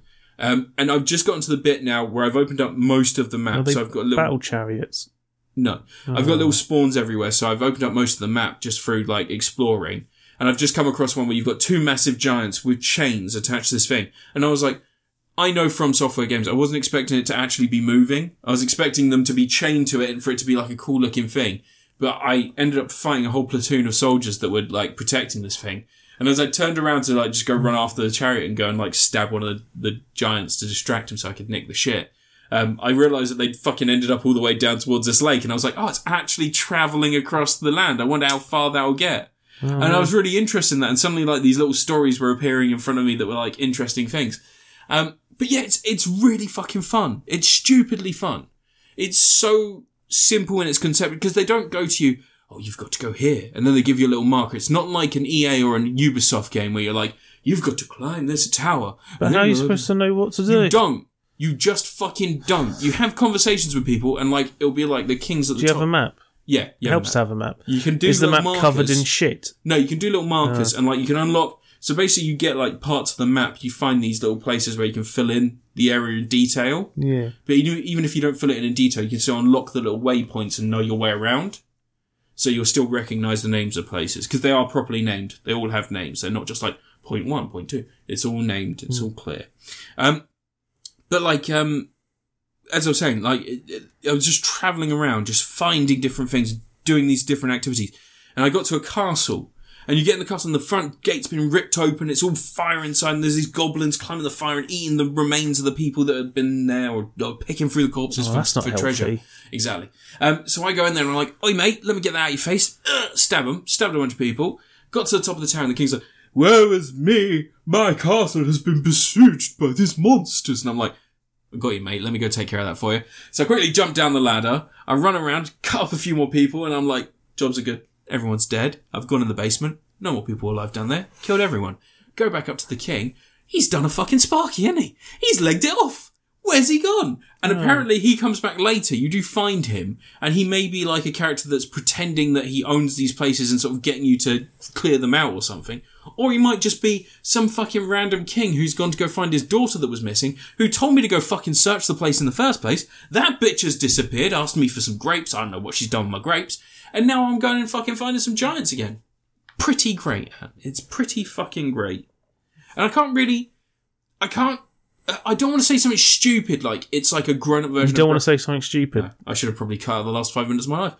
I don't want to say something stupid and generic like it's like a grown-up version of Breath of the Wild, because that's not right. Breath of the Wild's a grown-up game. It's, that's pointless. Games don't really... Yeah, like you collect all those little Korok seeds and it turns out when you get the last one that they're poos. Yeah. Like, it's a grown-up game. The whole thing is that, like, it's an experience, and, like, it doesn't really matter with age. I mean, I'll give Elden Ring a try one day, and I'll be terrible at it, like I am at all these games, and then I'll stop playing it by the time I get to the first boss, probably. That's the other thing that, like, a lot of people get put off by. This is easier than Dark Souls. A lot easier. Because I think that the problem with Dark Souls are those claustrophobic spaces where it's sort of, like, one-on-one combat, and you don't really have... You can't just go, like, book it. I'm fucking running off. Sometimes you'll have a corridor that you can go around the corner and they'll forget you're there and maybe go back into their walk cycle. In this, though, like, you've often got... You've got to wait for the countdown timer to go down, the question marks disappear. And then snake! But in this, like, they've really cleverly done it so that there'll be ranged fighters mixed in with close combat people. So even though you've got this massive space, you've still got tactical decisions to make. So it's not just a case of, you've got wandering gangs of people with swords. Oh, look, I'll just go and chop them up and then I'll run off. In this, you're like, all right, if I take out the people with bows and arrows by sort of like getting the close combat people towards me, dodge a few of the arrows and then just run around and then go and get the people with arrows and then maybe I can get some distance. Would catch the arrows and throw them back at them. Maybe you can. I don't know. They could do that in the Fist of the North Star game. If you parry when an arrow fires, you catch it in your fingers and then you twist it around and throw it back in their face. Nice. You should be able to do that in Dark Souls. Did you ever play the Yakuza? I've got the Fist of the North Star game. It's fucking great. Oh, I'm going to have to try that at some It's point. fantastic. It's on my pile somewhere. But yeah, Elden Ring Over is... there, I don't know. Elden Ring is quite possibly the best video game I've ever played. It's the most complete video game in terms of concept. You're saying that as if you haven't played. I'm trying to think of a game that's not the best thing ever. I just It used to be my favourite game was Dark Souls because that was saying that like you haven't played fucking what's that one Bishy Bashy Special. Anyway, that was a long pause for nothing. I had fucking Point Blank in my head and I was like, not that, the tappy one. As I've grown up, like stuff is like the different games that like I find almost like comfort food has changed. Like if I fancy something simple, I'll play something like Kid Dracula. And if I fancied something that was maybe difficult but really interesting, I play Dark Souls on the Switch. But now that there's this and it's such a complete experience in terms of like, it takes all of the ideas that you've seen done well in things like Breath of the Wild, in things like Dark Souls, Demon Souls, and all those other games, and it combines them. It combines them and then it expands on them and it shapes them and it changes them. And it makes such a massive, expansive experience that it's just so difficult to see an actual end. I just want to keep playing. I want to keep finding stuff. And I want to keep exploring. Like I've gotten to a point where I essentially just ran in a direction. I did what I usually do in like a Fallout game, is I just run in a direction and I just keep going until the challenge gets too difficult. I remember doing that in Morrowind and getting my arse destroyed by a fucking wizard over a bridge. In this, I ended up going in a direction and I found like a weird building that had a lift. And the lift went down into this like bioluminescence filled cavern. And I was like, oh, this has just got to be like... I'll get out there straight away. Well, I was like... Nothing bioluminescent is good. I was thinking, like, this has just got to be like it's got to be like a later stage. I've got to just like circumnavigate around something. So I was like, okay, I'll explore a little bit. And I was jogging around and I was picking up items and not fighting enemies. I was basically just dodging enemies and just going like, okay, oh, there's a lift up. This has got to go take me back to the surface. So I go in the lift up and I'm like, okay, now I'm in another cave full of spectral ram's head. Yeah, I'd be out there, just ram's heads. Nothing like, good happens with ram head. I was like, I've definitely found somewhere. How do I get out of here? Oh, there's another lift. So I went towards the lift and it wasn't activated. And there's like a bridge and the bridge has got like a lever next to it and it's like, this mechanism doesn't work. You don't have a key. And I was like, fuck, where am I? And I just fast traveled out there. I was like, I'll come back here eventually. I'll come back and see this place properly eventually. But for now, I'm going to go. Keys at the top of the lift. Yeah. I've got to find another lift. But no, it is fucking incredible. And like the way it looks, the way that everything looks, I've noticed, like, I have had my first technical issues today. I've noticed that since the last update, which is a couple of days ago, there are like some texture pop-ins and like some weird surface pop-ins in places. But they're all like off in the distance. But it's just like where it just goes like, boop, and then it just suddenly fills in. It's not breaking the game for me. I'm still loving it. And like most of the stuff you do, as I said, is like focused encounters in this massive world. There's a little bit of texture pop in, so terrible game, 0 out of 10. 0 out of 10. No, this is Tom Atkins. This is quite possibly the perfect game. If I one day could have something like this on a handheld that I could just take everywhere with me, I'd never stop playing it. The only reason I have to stop playing is because it's on the PS5. You have to wait for the Switch 2 to come out, and then you'll have Elden Ring. Oh, yeah, the Switch 2 of Elden Ring. Yeah. I'll wait for the mobile version. Elden Tings. It'll be like, what was that game? Infinity Blade, wasn't it? Oh, yeah, the mobile one. Yeah, the one everyone loves. You swipe. Yeah. And tap. That's what they do. Elden Ring. I think that we're the only people that remember that. What happened to that game? There were 3 of them. Huge. I played all 3 of them. It's huge, wasn't it? And it just vanished. Yeah, well, the third one... first Unreal Engine game on mobile phones, I think that the third one was iPad Air only. That's how long they went on for, because the first one was like... Yeah, they vanished. They did. There's probably like a mobile version that's like multiplayer. Owned by Tencent now, probably, and it's fucking all anime. Yeah. But your review, Ed. Elden Ring, perfect. Yeah. If you like this sort of stuff, get it. Just play it. Find a way to play it because it's so fucking good. And if you don't have a PS5 or a PS4 or an Xbox, Breath of the Wild is still an incredible experience. And it's, there may not be as much going on in Breath of the Wild as this, but it's still, a very good difficulty, the DLC for Breath of the Wild makes Master Mode, doesn't it? where you have the extra hard difficulty. Have you not tried that? No. If you get the DLC for Breath of the Wild, you can put on a Master Quest mode. It mixes up where items are and stuff and bumps the difficulty up a whole load. Oh, that's cool. Yeah, and I think you have to worry about being hydrated as well. Oh, really? Yeah, something like that. It bumps up the survival aspects. One of the things that I love about Breath of the Wild, and similarly is in... Is that it's still £50 after 5 years? No, it was like £35 on £50 Amazon. new. Really? Yeah. On Amazon the other day, it went down to 35 Maybe. quid. So Nintendo probably had some deal I've going got on. a copy if you want to play it. I've got it on Wii U. I've got the superior version. The Wii U, the console that will most likely break the first time Have you seen turn how it much dust is on my Wii U? One of the things I love about Breath of the Wild that is similar in Elden Ring. In Elden Ring, if you see a place, if you're crafty enough, and if you're persistent enough, you come up with a way of doing it. You like experiment with the environment. You like find ways around and paths and things. You can get there. You can fucking just do it. In Breath of the Wild, I still remember that in every guide, after I'd done this, in every guide it says to you, don't climb the cold mountain. Just go and get the jumper and shit from that guy that gives it to you for free when you do that little quest. And I was like, I must have been the only person who did this. I was like, I found I climbed the mountain. Pardon? I ran up the mountain. Did fought you? a dragon at the top of it. So I went and I found out that there were chili peppers in that little campsite. Yeah. And I grabbed a bunch of chili I had peppers. heated armour. I didn't have heated armour. That was Something like the that. problem. So instead what I did was I just made food that made me hot and made you cold resistant. Yeah. And I just made about 20 of them. And I just climbed the Yeah, I went up mountain. And I was like, I kept reading every guide and I was like, I get a free jacket? What the fuck do I get There's this? a dragon that flies around the lake as well. There's goes around the bridge. The electric one. And I jumped on that. Oh, really? Yeah, Oh, that was that's a bad idea. But yeah, like it's so similar in terms of like design and the way it's done, but it's just Elden Ring is just such an expansive version of that. There's so much more going on. Just Is there so any fucking- NPCs that look like Robin Williams? Yeah, Yeah. tons of them. Yeah. Yeah, He's saying corpses because he's dead. That's very mean. Yeah. Because Breath of the Wild has a Robin Williams. No, this one's on stage telling jokes. Oh, sweet. Yeah. Oh, that's a horrible feeling to say that. And your review, the Batman, I guess. Kikai Sentai Zenkaija. Yeah, go for it. Yeah, it finished. Yeah, did it? Yeah, it's the last episode. But I'm not going to not review this. You're gonna review. It started a year ago. You're gonna review the Batman. No, because Kikai Sentai Zenkaija finished, and I've been watching this every week If for you the don't last review year. the Batman, I'm gonna review the Batman after your review of this. Fine, whatever, fuck it, I don't care. I need to review Kikai Sentai Zenkaija. You're not seriously doing this. I need to. No, you don't. Yeah, I do. No, you don't. Because the show finished, and it's been on for a year. I don't Don care. Brothers is out now, the new series. Oh, God. You can do Batman afterwards, whatever, I don't care. I literally was saving Batman so you could do Batman. Oh, that's nice of you. I need to do Kikai Sentai Zenkaija. You fucking... It's an anniversary series. Ah! What are you doing? I don't know. What are you doing? What? What has this podcast become? This is chaos. Maybe I'll say Batman for next time. No!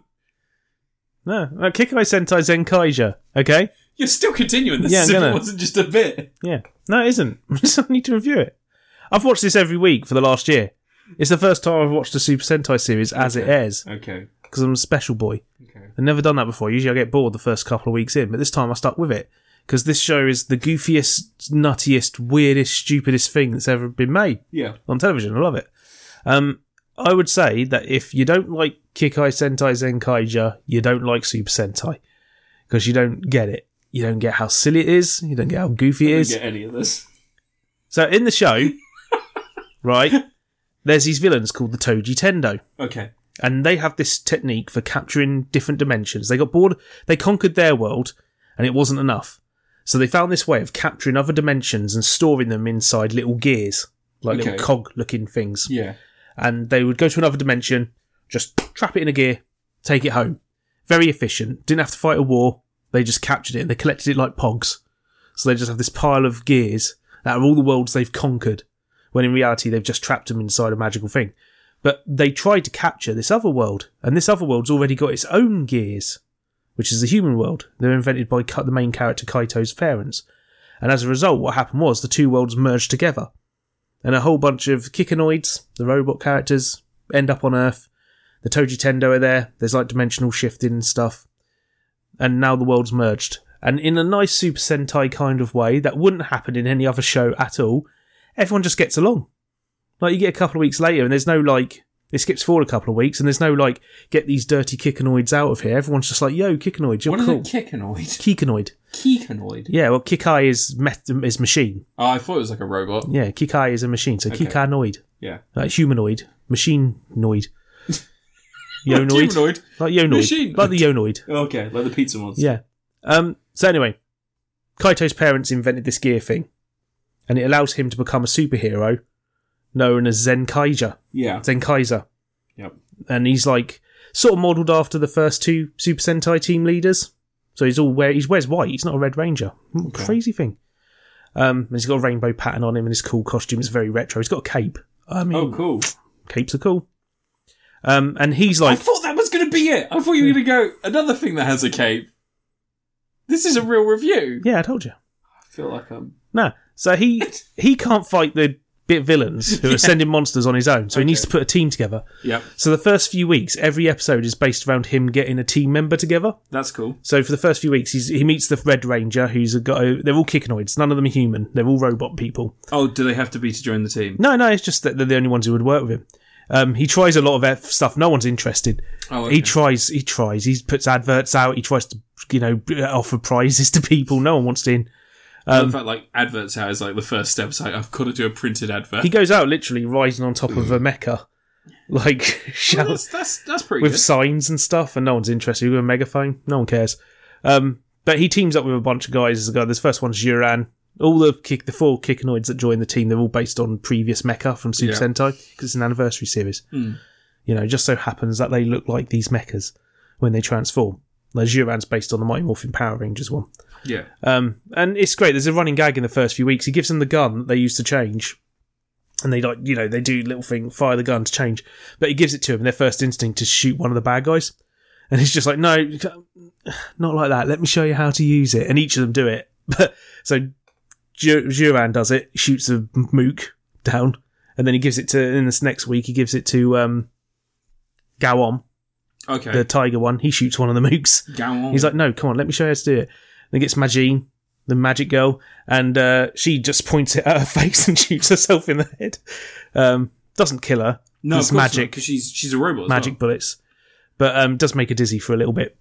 Who wouldn't be dizzy after being shot in the face? She has one of the best intros, though. There's the monster that week's freezing everything, and she's a bit fed up and depressed and feels like she can't do anything. And when she decides to finally join the battle, she just like crouched down, sitting on a sledge, and just slowly slides into the shot. And she's like, I kind of want to help.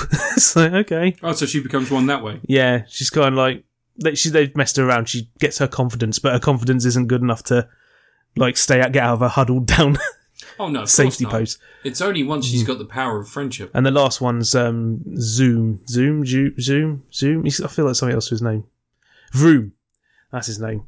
Like a car. He's based on the Bokenja robot. Okay. And he gets given the gun, and you're expecting him to shoot someone, but he's just the only one who goes, how does this work? Because all he's interested in is learning stuff. And I thought that was kind of a nice way to show his character.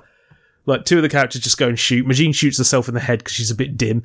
And Vroom's like, show me the instructions. And that's nice. Nice touch. And the first 4 weeks, introducing one ranger each week, that's a nice touch. The show's full of ridiculous Monty Python-esque humour, really bizarre leaps in logic. There's a brilliant episode where the villains travelled back in time, tried to split up the Zenkaigers, failed miserably, and they still end up joining forces over the course of the show. And when it gets back up to the point in the show where he started at, where he thinks he's, going to disrupt time, they're all used to everything by now, and they know exactly what's going to happen because they've been told. Because they know what the future is now. And they're just sitting there, just shooting him, lying on the floor, just firing away with their guns, just nonchalantly lounging around the place, shooting at him, because they've been through it already. They know what's up. And yeah, it's nice stuff. There's, Sixth Ranger. He's got a pirate costume. Okay. Yeah, he's a 10 Gokaiger, based on the Gokaigers, the previous, from 10 years ago. They were the anniversary team. And they mentioned about how they just pirated the costume from some other Super Sentai team because he's a pirate. Yeah, so he was the pirate one. Yeah, he does a nice dance. He's got his gun that he transforms has like a Has he even got the train? pirate wheel, and he goes, the steering wheel on the pirate ship. Yeah. He's got one of them, and he does a dance and hits it like a tambourine when he dances. Sweet ass. But there's a character in it called Stacy as well, and this character's Stacy Satoshi. All right, I thought you meant Stacy Keach. But Stacy is one of the villains. and he's like half human, half Kikinoid. Is that possible? Apparently. The only giveaway, he's got little metal lobes on his ears. But he's like he's villainous, but he's lonely, and he doesn't feel like he fits in with the Kikinoids. And that sort of builds up over the series. He'll learn friendship and the power of friendship, but apparently he wasn't even meant to be in the series. Apparently, when they were right towards the point of starting making the series, he had auditioned for the role of Kaito, the main ranger, and they were like, "You're not quite right for it." And they liked him so much, they just wrote a character for him, and then the entire series ends up revolving around him. And he's one of these actors who is definitely going to be some massive, huge deal in Japan, because he's got that slightly feminine look to him. He's got a singles. He's got a music career. One of the songs plays in one of the episodes. Isn't that the plot of Blade Runner? No.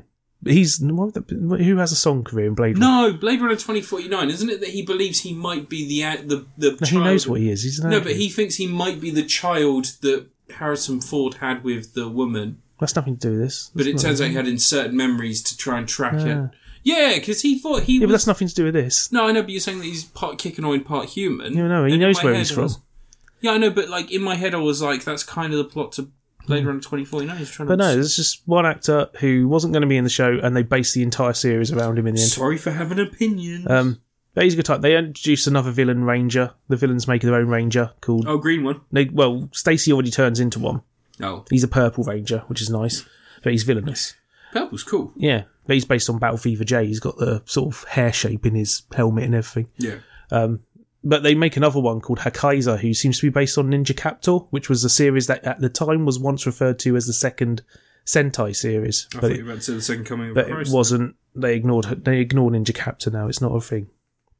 But he's quite cool. He's quite fun. Villain character called Hakaiser. He's very jolly. He thinks he's on the side of good. His whole task is saving the monsters, and there's a big plot twist about who he is. Is he a Kikinoid? No.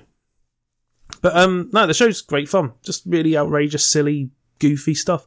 I can understand why some people don't like it, because it isn't heavy on series arc plot. There's literally, probably, other than the opening 4 episodes, there's probably 3 episodes that nudge the series story forward before the halfway point. And after the halfway point, that's when you start getting multi-episode arcs and things like that. But it's just a lot of fun. Their whole anniversary gimmick for the series is that they can summon the powers of past Rangers, which manifest in fantastic ways. There's the Jetman one's brilliant. They fire it off, and it creates a fantasy world where the final scene from Jetman plays out. In the final scene of Jetman, one of the team members gets stabbed stopping a mugging and dies, while his best friend and the girl he loved get married. And it's a sad ending for Jetman. But in the situation, what happens is the Monster of the Week plays the role of the guy who dies, Guy, in Jetman. So the whole thing plays out where someone stabs the Monster of the Week with a tiny pickaxe and kills him. It's brilliant. They did a spin-off movie, and the Akiba Rangers were in it. I love the Akiba Rangers. They're not an official Sentai, but now this is the first appearance they've ever had in a Super Sentai.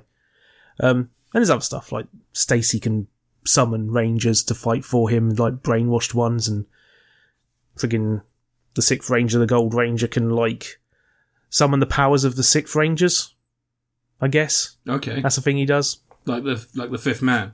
Yeah. He summons the Zero the World's power in one episode, and he was a fisherman. So he just fishes. And then when he catches his fish, he gets depressed, because that's something else Zero the World did. Just got depressed a lot and started crying. But no, it's really good fun time. I can see some people not being satisfied with the ending, but the ending's really weird and existential. Not what you'd expect from a show. They beat the villain the week before. The final episode's basically, the end of Xenogenesis Evangelion, where there's a whole load of stuff happening in a white room, and it's all internal. Literally, the half the episode happens inside the main character's head. Yeah, they mess with his body. Yeah, that's what happens.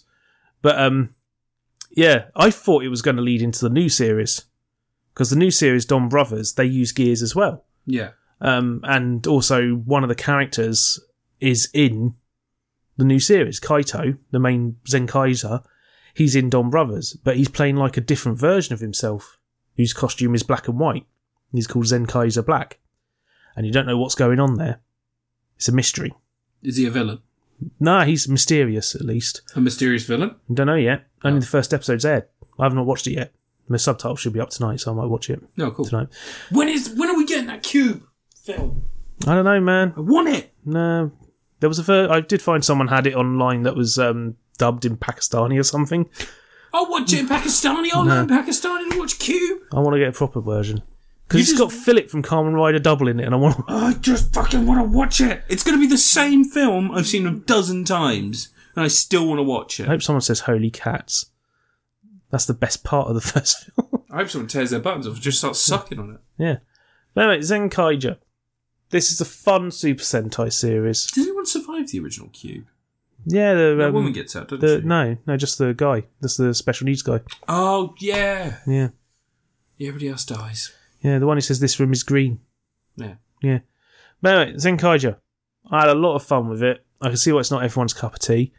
But if you like having a good laugh, I imagine if you like Car Ranger, which was also really goofy, this will be up your street.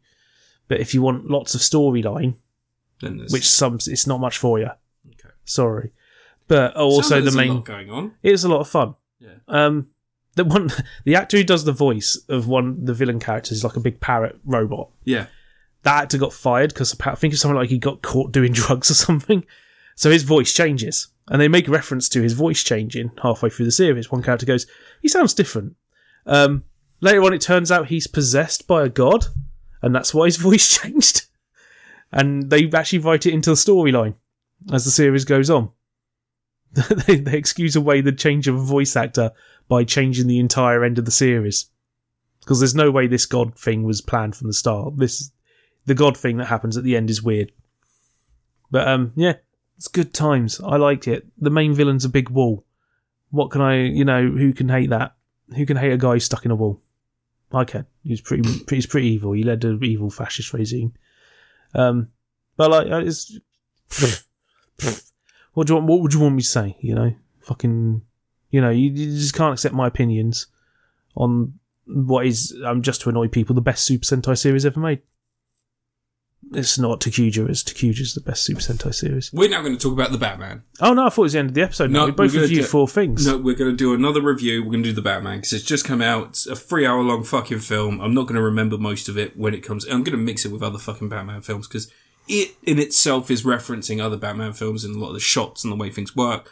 So let's just talk about the fucking Batman. It's better than a lot of other Batman films. It's better than most other Batman films. Yeah. I will agree with you there. It is a very, very good film. It is very clearly someone who loves Seven and Zodiac and those other films making a Batman movie. It's Matt Reeves. Yeah. The director of The Pallbearer, starring David Schwimmer. It works very, very well. I just want to quickly, we'll get the review done. We'll get it out there. We'll get our opinions out there. And do you want to take it away? Do you want to talk a little bit about the story, what the story is and what's going on? We don't want to spoil it and just come out. No, you don't need to spoil it. We can just talk about... It's just a serial killer thriller. Except the main detective dresses as a Batman.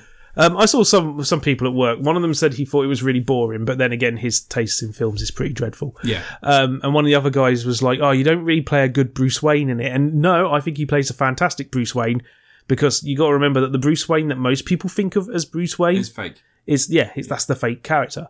That's the mask he puts on. And he hasn't developed that in this film. He's still. This is like with Batman Year One. There's a bit more. There's elements of Long Halloween sprinkled in there, especially because it starts at Halloween and there's heavy narration, serial killer, all this sort of stuff.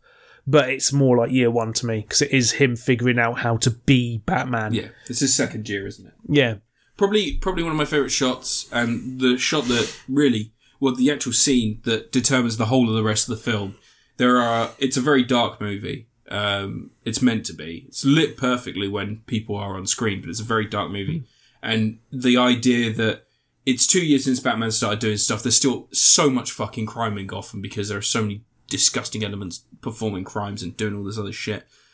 There are 3 separate crimes going on in the beginning. 2 of them, Batman's not there, but the criminals are so scared of Batman, they both stop and look into dark spaces where he could potentially be. Yeah. And only one that intro was fantastic. That's great. Only one of them actually has Batman, and it takes what feels like 3 straight minutes of just darkness before he emerges. Yeah. And I like that. The fighting just steps out slowly here. Yeah. The fighting in this, what I like is Batman's not massive. His armor is. His armor's fucking huge. Yeah. And it is mostly made up of hammers. He has just made a suit of hammers. Like, when he gets into fights with people, he'll take a lot of shots and a lot of hits and he'll fall. And, like, there is one particular fall where I'm like, he'd be a pudding inside the suit after that. I think you know which one I'm talking about. That was my favourite shot in the film where he's on the wingsuit. Where he's flying on the wingsuit and you're thinking, here comes the big flashy Batman action sequence. And his parachute pops out and just go wrong. Straight into the... I knew it was going to go wrong because you could see him look up the stairs at one point and he just goes, I've got my grappling hook. And I was like, yeah, good thing you do have a fucking grappling hook. You're not making up them stairs. Yeah, that's when he's flying around on the wingsuit. I know. Like, it's right before that where and it goes you see that up. shot where there's the bridge and there's the bus. Yeah. And I'm like, you're not making it in between both of them. No, I fucking knew he was. Because, like, when he does the wingsuit, he has to psych himself up a couple of minutes before he can... I really like Jim Gordon. Jim Gordon's phenomenal in this. So he keeps calling Batman, like, Chief, man, buddy. Here you go, bud. You've got to get out of here. Like, why does Batman have to be told every scene Batman's in with Chief Gordon, or he's not Chief, he's Lieutenant. Every scene he's in with Gordon, he has to be told 3 fucking times to get out the crime scene. Have you noticed that? Like, the first one's where he's like walking through the cops and he's like, his hands are cut off. And it's like, yeah, no shit. It's like, he was dead before. His hand wasn't cut off. His thumb was cut off. No, his thumb was cut off. Sorry, yeah, he was dead before his thumb was cut off or something like that. No, he was alive when his thumb was cut off. Alive. That was it. Sorry. Because the metastasis of the blood. I like the fact that Gordon goes, thumb drive. He goes, funny. He's hilarious. Yeah. It's a funny film. It is good. It is good. It's not my favourite Batman. I'm still such a massive sucker for that Keaton film. Like, my problem is the Keaton film is... I've got the 4K version of that. Have you? Yeah. You got the 4K one? I thought you had the Blu-ray one like me. I've got the 4K of... the first Batman. Both of them, I think. I think I've got both of them. Batman and Batman Returns. I'm pretty sure I do. I might borrow those at some point. Yeah. And I still think that the problem is that they want so badly to have the Riddler be completely psychotic in this. Yeah, that's one thing. I mean, for this film, the Riddler being a psychopath is fine, because if you want to have a serial killer detective story, which is something that you never get with Batman films, a proper detective work. No. And this film is hard detective. He's such a shit detective. He's pretty good at it.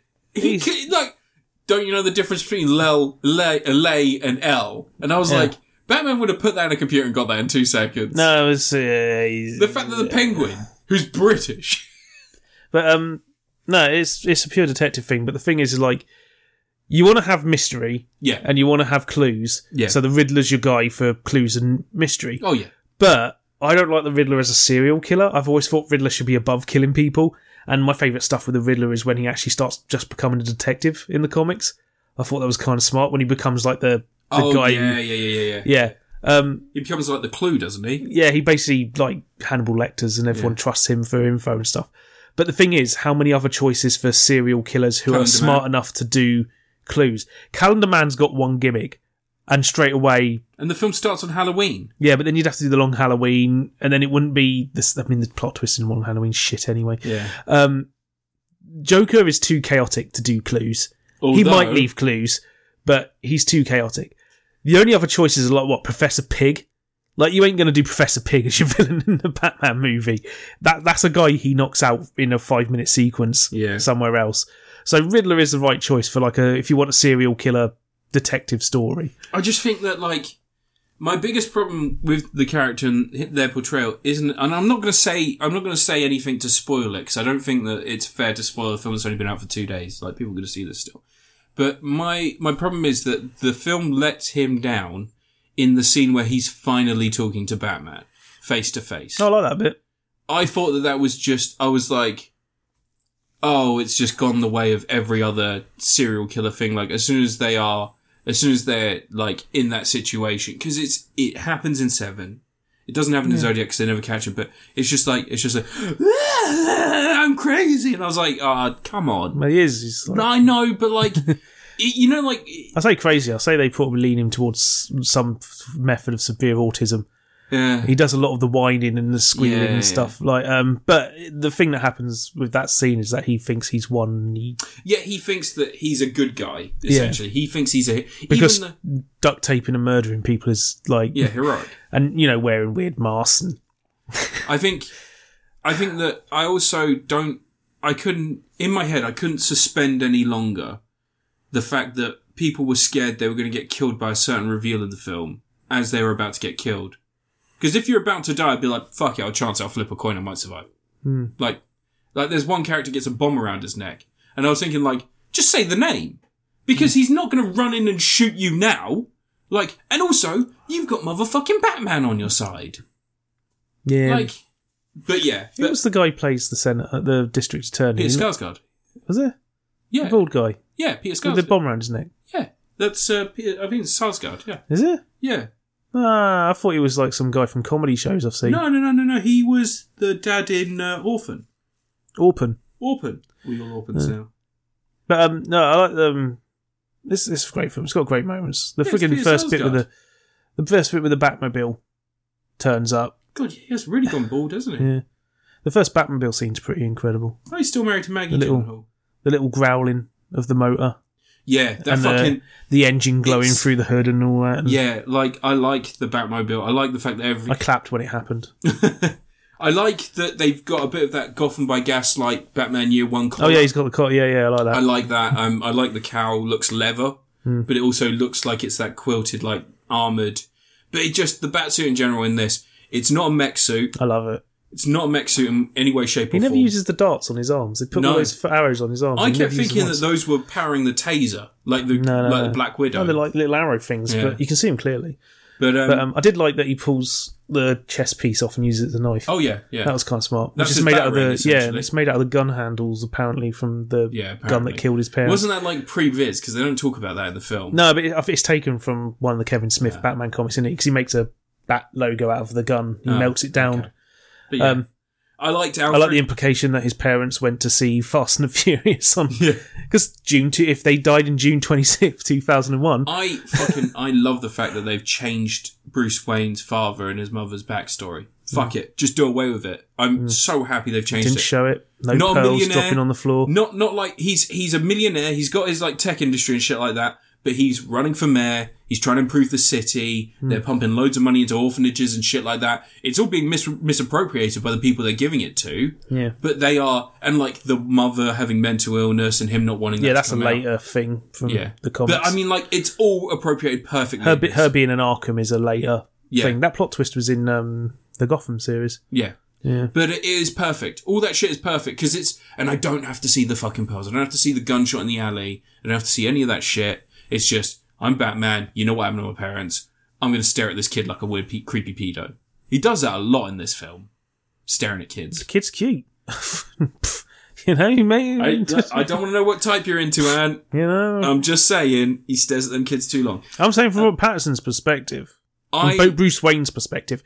Bruce Wayne does like taking kids in. One of the other things that had me worried going into this, you know, in the trailer they show where he's getting shot with the machine guns, and like that scene in actuality is fucking great. Yeah, but in the trailer, that's just like in the middle of a sequence that's happened elsewhere. He looks like he's not being affected by it, but he is very much being fucking beaten up by like the gunshots and everything. Like where he takes that shotgun to the chest in the club, and he flies fucking off into the distance, and I was like, there's some great stuff in this film. I love because people say, it's not very comic booky. It's very... The fucking Underground Club has an underground club. Yeah. Like, that's how comic booky this Gotham is. Yeah. Like, the seedy underbelly of Gotham is the good part. Yeah. But I liked it. I did really like it. It's just, it's not my favourite Batman. I can see why people... I'm definitely going to watch it multiple times. Oh, yeah. I'm gonna... When I can find 3 hours. when this is out in 4K, I'm going to watch it over and over. Like... Yeah.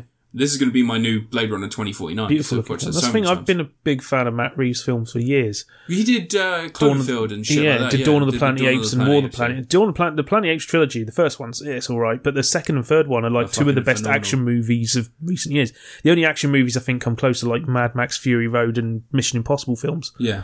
Like, and the Batman film, I mean, it's mostly detective work, but there's some good action in it. The car chase sequence is fantastic. There's about 3... I want to know how they shot that car chase sequence because there's no room for a camera car to be in there. So I don't know. There's so many cars on that road. Yeah, the penguin. They're CGI'd for sure. The penguin part's really interesting as well because you've got the camera facing behind him as Batman emerges from the thing, and you've got the mirror shot. But then you've got the mirror shot on the cars in the distance. There's some really good attention to detail as well. That's really clever. But you have like when you shoot a car chase, you can't have shitloads of cars on the road. No, you've got to 'cause it's minimise it a dangerous. little bit. Fuck you You up. space them out, and that's why loads of car chases happen on like 6-lane highways and stuff. But this is like 3 lanes, if that, and they're all around them constantly. And I imagine a lot of them are CGI, but I don't think they all were. When the crash happens, it turns to CGI because you can't crash 3 trucks and make them roll in that specific way. Because they roll in a very specific, actiony way when the trailer comes down the cars. That shot of him walking towards it's in the trailer. The shot of him walking towards the car upside down, and when he leans down. I found it so funny when he leaned down. I was like, peekaboo. Yeah. I was like, you don't need to lean down. He knows who you are. Colin Farrell just look. He's amazing. Yeah, really that good. makeup is made me laugh a astounding. lot as well. He's the fucking funniest person in this. Yeah. I'm a little bit disappointed by the end credit scene. Again. There isn't an end credit scene. No, sorry, the ending scene. There's one scene that was apparently inserted in after people got their preview scene. It is really obvious what scene it is. Yeah, I got so annoyed by that. Yeah. Got so annoyed because before I even saw this, they released that Robert Pattinson and Paul Dano doing that Google Answers thing, and Robert Pattinson goes, "Oh, I'd love to do the Court of Owls. I'd love to do Heart of Ice and shit like that." And I was like, Court of Owls is perfect for this universe. Yeah. Just a group of rich assholes paying really fucking horrible people to beat the shit out of I did think Batman. there was going to be some sort of reference to it because it does I go thought into a that as lot. well. And there was a brief moment where I was worried it was going to turn into Hush. Because, I mean, for one, the word Hush appears on screen in massive letters in one bit. But there is also, it starts talking about orphanages, and I'm like, oh, for fuck's sake. Yeah. Hush sucks. Hush isn't a great comic book. Hush was It's a plot twist that means nothing. Hush was more interesting when it was the Riddler. Yeah. There was like a series of comics where Hush was Riddler. He basically lost his fucking mind and just started stalking Batman. But no, it was not a good comic. I'm not a big fan. There's all those comics from the early 2000s Batman that people keep raving about. No, edgy. Although the way this film ends, there's a one comic book I reckon they could adapt from where this film ends off. They go right from where it ends. But they're not going to, are they? What's that? No Man's Land. Oh, yeah. You could totally do No Man's Land. Nuke the whole of it. Because everybody fucking hates Gotham in this series, in this film. But no, I liked it. I saw one of the guys at work was saying, "Oh, I didn't really buy the romance between Robert Pattinson and Zoe Kravitz," and I'm like, and Catwoman, I'm like, it's Zoe Kravitz. Yeah. Yeah. Also, I would say, what romance? I didn't feel... There wasn't romance. She No. just... She flirted with him to try and get away. Yeah. But I mean, it's Zoe Kravitz. You're not going to... No, you're not going to not flirt with her. She's incredibly attractive. I mean, you'd have to be Mr. Freeze. And her dad is a certain actor, I'm not going to say to not spoil anything, but pretty good lineage. Stanley Tucci again. I fucking love Stanley Tucci. Why isn't Stanley Tucci in this film? He would be great. Yeah. But yeah, no, I want it to be Is it called Jim Gordon? I can never remember his name. I always forget his name. Jeffrey Wright. Jeffrey Wright, that's it. Yeah, from Hungry Games and Yeah, the Bond films. yeah. He plays, what's his name? He's in Stuff. Yeah. But yeah, overwhelmingly good, overwhelmingly positive. It's not, 3 hours is a long ask. I reckon they could have shortened it a lot. It feels like 3 hours, but it doesn't feels like 3 feel hours, like a yeah. wasted 3 hours. There are a few bits that you can that's what fucking I cut out. like, Like, you're not my real dad, Alfred, and all Yeah, that you've shit. got to have that conflict. No, you don't. Yeah, you do. When does that ever pay off? Right, because he wakes up and he's next to the hospital bed. They don't say anything to each other. They don't do anything. Definitely. The best buds. that was dog shit. That can go, but the rest of it, yeah, really good. Like there's a maid that they just sort of... Yeah, they just the old dismiss lady. them. It's just like they don't let her in on anything. No, don't Let need her to. know. Did you spot the Batman 1960s TV series prop that appears in the film? No. When was it? In a scene about halfway through the film, you see the William Shakespeare bust that opens up the secret doorway to the thing. It's in the film.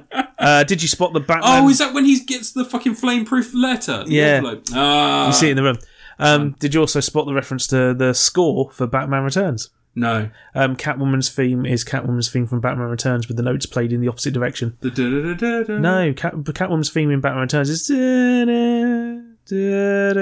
Oh, yeah. But in this it goes... I'm thinking of the Batman theme from the But yeah, Batman. it's Catwoman's theme in this is Catwoman's theme from Batman that's cool. Returns, but with the notes going up instead of down. I really like I like the fact that he's got stupid shit that exists. Well, will probably exist soon, like the little fucking camera And they're lenses. not quite good. No, They're kind of no. rubbish. Like But they're kind of rubbish. But like that that you see shows, as computers, and they're just like cobbled together shit. yeah. Like, But like the whole idea, like I like the fact that he's got them. They record stuff, and like everybody would be like, "Oh, he's a genius. He remembers everything." He's like, "No, he records it and then just plays it back when he's got key stuff." he was making notes in a journal at the start, and I was kind of hoping that would come up later because, like, the Riddler obviously makes all sorts of journals and notes and Yeah. ledgers and all that. And I thought there was going to be a a parallel you would see. Oh, I fucking hate the sunglasses scene. There are bits that really fuck Sunglasses? me up. Where he wakes up the next day and he goes outside and there's like a little bit of light and he's like, but sunglasses. And I'm like, alright, I get it, you're Batman. You're a night person, whatever. Like, do you not remember that? It's at the beginning. Yeah. Basically, it's after his, like, big night out and, like, where he's been fighting all those thugs and stuff. He wakes up the next day and he's, like, talking to Alfred and he's squinting for a second and then he puts sunglasses and was like, oh, okay, I can drink my coffee now. It's like... Yeah, I mean, you would too if you've been out all night. You're Batman. He hung over after he did the fight and he went and got pissed. Hung over after beating people. He just went to the Iceberg Lounge, so he's pretty... Yeah, he's pretty hammered. After the whole sequence in the Iceberg Lounge, he hung around for like 2 hours drinking. It does, like... just his bat costume. What's up? Wasn't talking to anyone, wasn't dancing, just drinking. I really love this song! I'm Batman! Hey, Batman, why do you want to drink? Who told you I'm Batman? Oh, I'm wearing the costume again. I'm bad drinking. I'm sorry. I did like the 3 times that he goes to get to the Iceberg Lounge, each time trying a different approach. Because the first time he just turns up as Batman. And he's like, you know who I am. I just had a mental image of him being in that club. The film's funny. I had a mental image of him being in that club afterwards and being, do you take debit card? He's like, he reaches into his pocket and he pulls out. He's trying to cover his name on the debit card. He'll have. Batman canonically has a Batman credit card that says the expiry date's forever. He's not got it in this one yet. So he's got his normal debit card. He's trying to cover the name. Once he does the contactless. It's like, they don't have contactless in America. You got to chip and pin it. Oh no! They've only just brought chip and pin in. Oh no! And I doubt the Iceberg Lounge would have chip and pin. Don't look! I'm gonna put in my PIN number. And here's a receipt for Bruce Wayne. Oh, where's he? I love that guy. But there's the 3 times he jumps to the Iceberg Lounge. And the first time he's a Batman, and he's just like, do you know who I am? And they're the twins, he beats the shit out of the twins. Second time, it's just Bruce Wayne. And he's like, do you know who I am? It's like, yeah, sure. Yeah, you're come on in. That moody kid. And the third time, doesn't even bother. Just fucking goes in. But I love that. I love they keep going back to that Iceberg Lounge. It's my second favourite Iceberg Lounge in... The first one's obviously... From Gotham, the TV series. No, I was going to say from Batman. No, because in Gotham, the TV series, at one point, the Penguin's frozen Riddler in ice, and he's got him on the middle of the bar, just like frozen in ice. That series is amazing. But yeah, no, I like this, and I think that the Riddler, they did well to make him really fucking creepy and weird. My only gripe is that last half hour, I think, is not great. But I think it's really nice to look at. It's fun, but it doesn't really... Last half hour is some of the best shots of the film. I think the plotting... stuff with the water and the red and white light, red and blue lights. And no, like, because it's weird, because there's someone gets electrocuted and you're like, did they just try and kill themselves, or what are they doing? That's okay, yeah, you can electrocute whoever you want. No, but it's just like, you know what I mean? It like... Sort of the characters stop acting like themselves for the last half hour and then it sort of comes back into it. But other than that, like, I liked it. I did like it. It's fun. It's still comic booky despite it being very dark and grim. It's still got that comic book feeling to it and the idea. And also, like, Robert Pattinson clearly understood the assignment. And this is our first Batman of the year. We've got 3 more Batmans coming up this year. Yep, 3 more Batmans. What other Batmans have we got? We've got... We've got Arkham Knights. No, because we got the Batgirl film that's being done for HBO with Michael Keaton as Batman, but he's also in The Flash, but so is Ben Affleck. He's going to be in The Flash as Batman. So we've got 2 Batmans there. Who's the third Batman? Do you know? Kevin Conroy? No. Who? It's Keanu Reeves. Keanu Reeves is playing... Super Pets. Forgot about that. Yeah. They showed a trailer for it before the film when I went to see it. There's a bit where... It's kind of funny. Superman's got a Batman toy, a squeezy toy for the dog to play with. And Batman's like, there better be an officially licensed merchandise. That made me laugh. I thought that was funny. I'm trying to think. There's no other scenes I had any real issues with in this. No, that was a fucking great I liked it. I did like it. I just, like I said, very clearly loving up Fincher stuff. Yeah, but it was all Fincher all the time. Andy Serkis is phenomenal. Yeah, and he didn't have to pretend to be a monkey. Not once. He had a limp. Yeah. Bit of a limp. I do wish we could get a posh Alfred back. I do miss posh Alfred. He is posh in this. He's not. He's fucking... He's not doing the... He's SAS. like, listen, sir, your father gave me those cufflinks. And he's like, He's doing the East End accent thing, He's fine. like Sean Pertwee Andy was, Serkis, he's good. and Michael Caine was doing. I'm a top. Listen, this son. I want. Your dad told me to look after you. I want Alfred Zimbalist. I want that posh. You want Alfred Gould. I want that. I just want the posh. Was it Alfred Gould? Who was the guy? Michael Gough. Michael Gough. Alfred Zimbalist was the voice of Alfred in the animated series. Yeah. But I want that posh guy back, who can kick ass. I do get the feeling that Andy Serkis could lay down some fucking law on some people. Oh yeah, he does mention he taught him to fight, doesn't he? Yeah. Yeah. I do like his fighting style in this. Batman he takes hits and then he just fucking comes back swinging with armoured fucking arms. Yeah. I do like that shit. Like, the problem that I had with, like, the everything leading up until the Christian Bale stuff, and then Christian Bale, the Dark Knight Rises can just go fucking suck a dick, it's crap. But when It's not a good film, though. No, like, the film's interesting and I don't mind it, but the fighting in it is so dog shit. Like, if you watch stuff like The Dark Knight, when he goes up against people, he's like proper just like throwing them. It's efficiency. In like The Dark Knight Rises, he puts his hands on his head in the first fight against Bane, and he's like trying to do like fucking Muay Thai elbows with his hands on his head. And I'm like, you've got an armoured head. His helmet might come off. Use everything. The helmet's like a separate piece now, it might come off. But like Bane's keep fighting on. style is really interesting, like, because he's like clobber fists and then like reversing moves and coming back Clobbering in. time. Yeah. But yeah, really good. Really good. The Batman, I'm going to give it a Meryl Streep. Anyway, that's been an episode 181 of Crit Apocalypse. Sorry we had an additional review on Should the end be there. sorry. But we both had to talk about that because if we talk about it in 2 weeks, everyone will have seen it and no one will be interested. So we got to get the likes and the thumbs up on No one's this. going to listen anyway. We get like 20 listens every 2 weeks. Look. Some of our episodes have 1,000 people listening. To I them. don't believe that. Mostly they're the ones where I reviewed porn films instead of the actual films that have been released. Which I may go back to doing if it gets us popularity. Please don't. Alright, anyway, this has been Crit Apocalypse. You can find me at Crit Apocalypse everywhere. You can find Ant at Mellow Gaming on YouTube. You can also find him as Reacting Sentai Yoppa Ranger. No, that Ant's channel Bot Collection. disappeared ages ago. You can find him on Twitter as at Wildwild's Hat.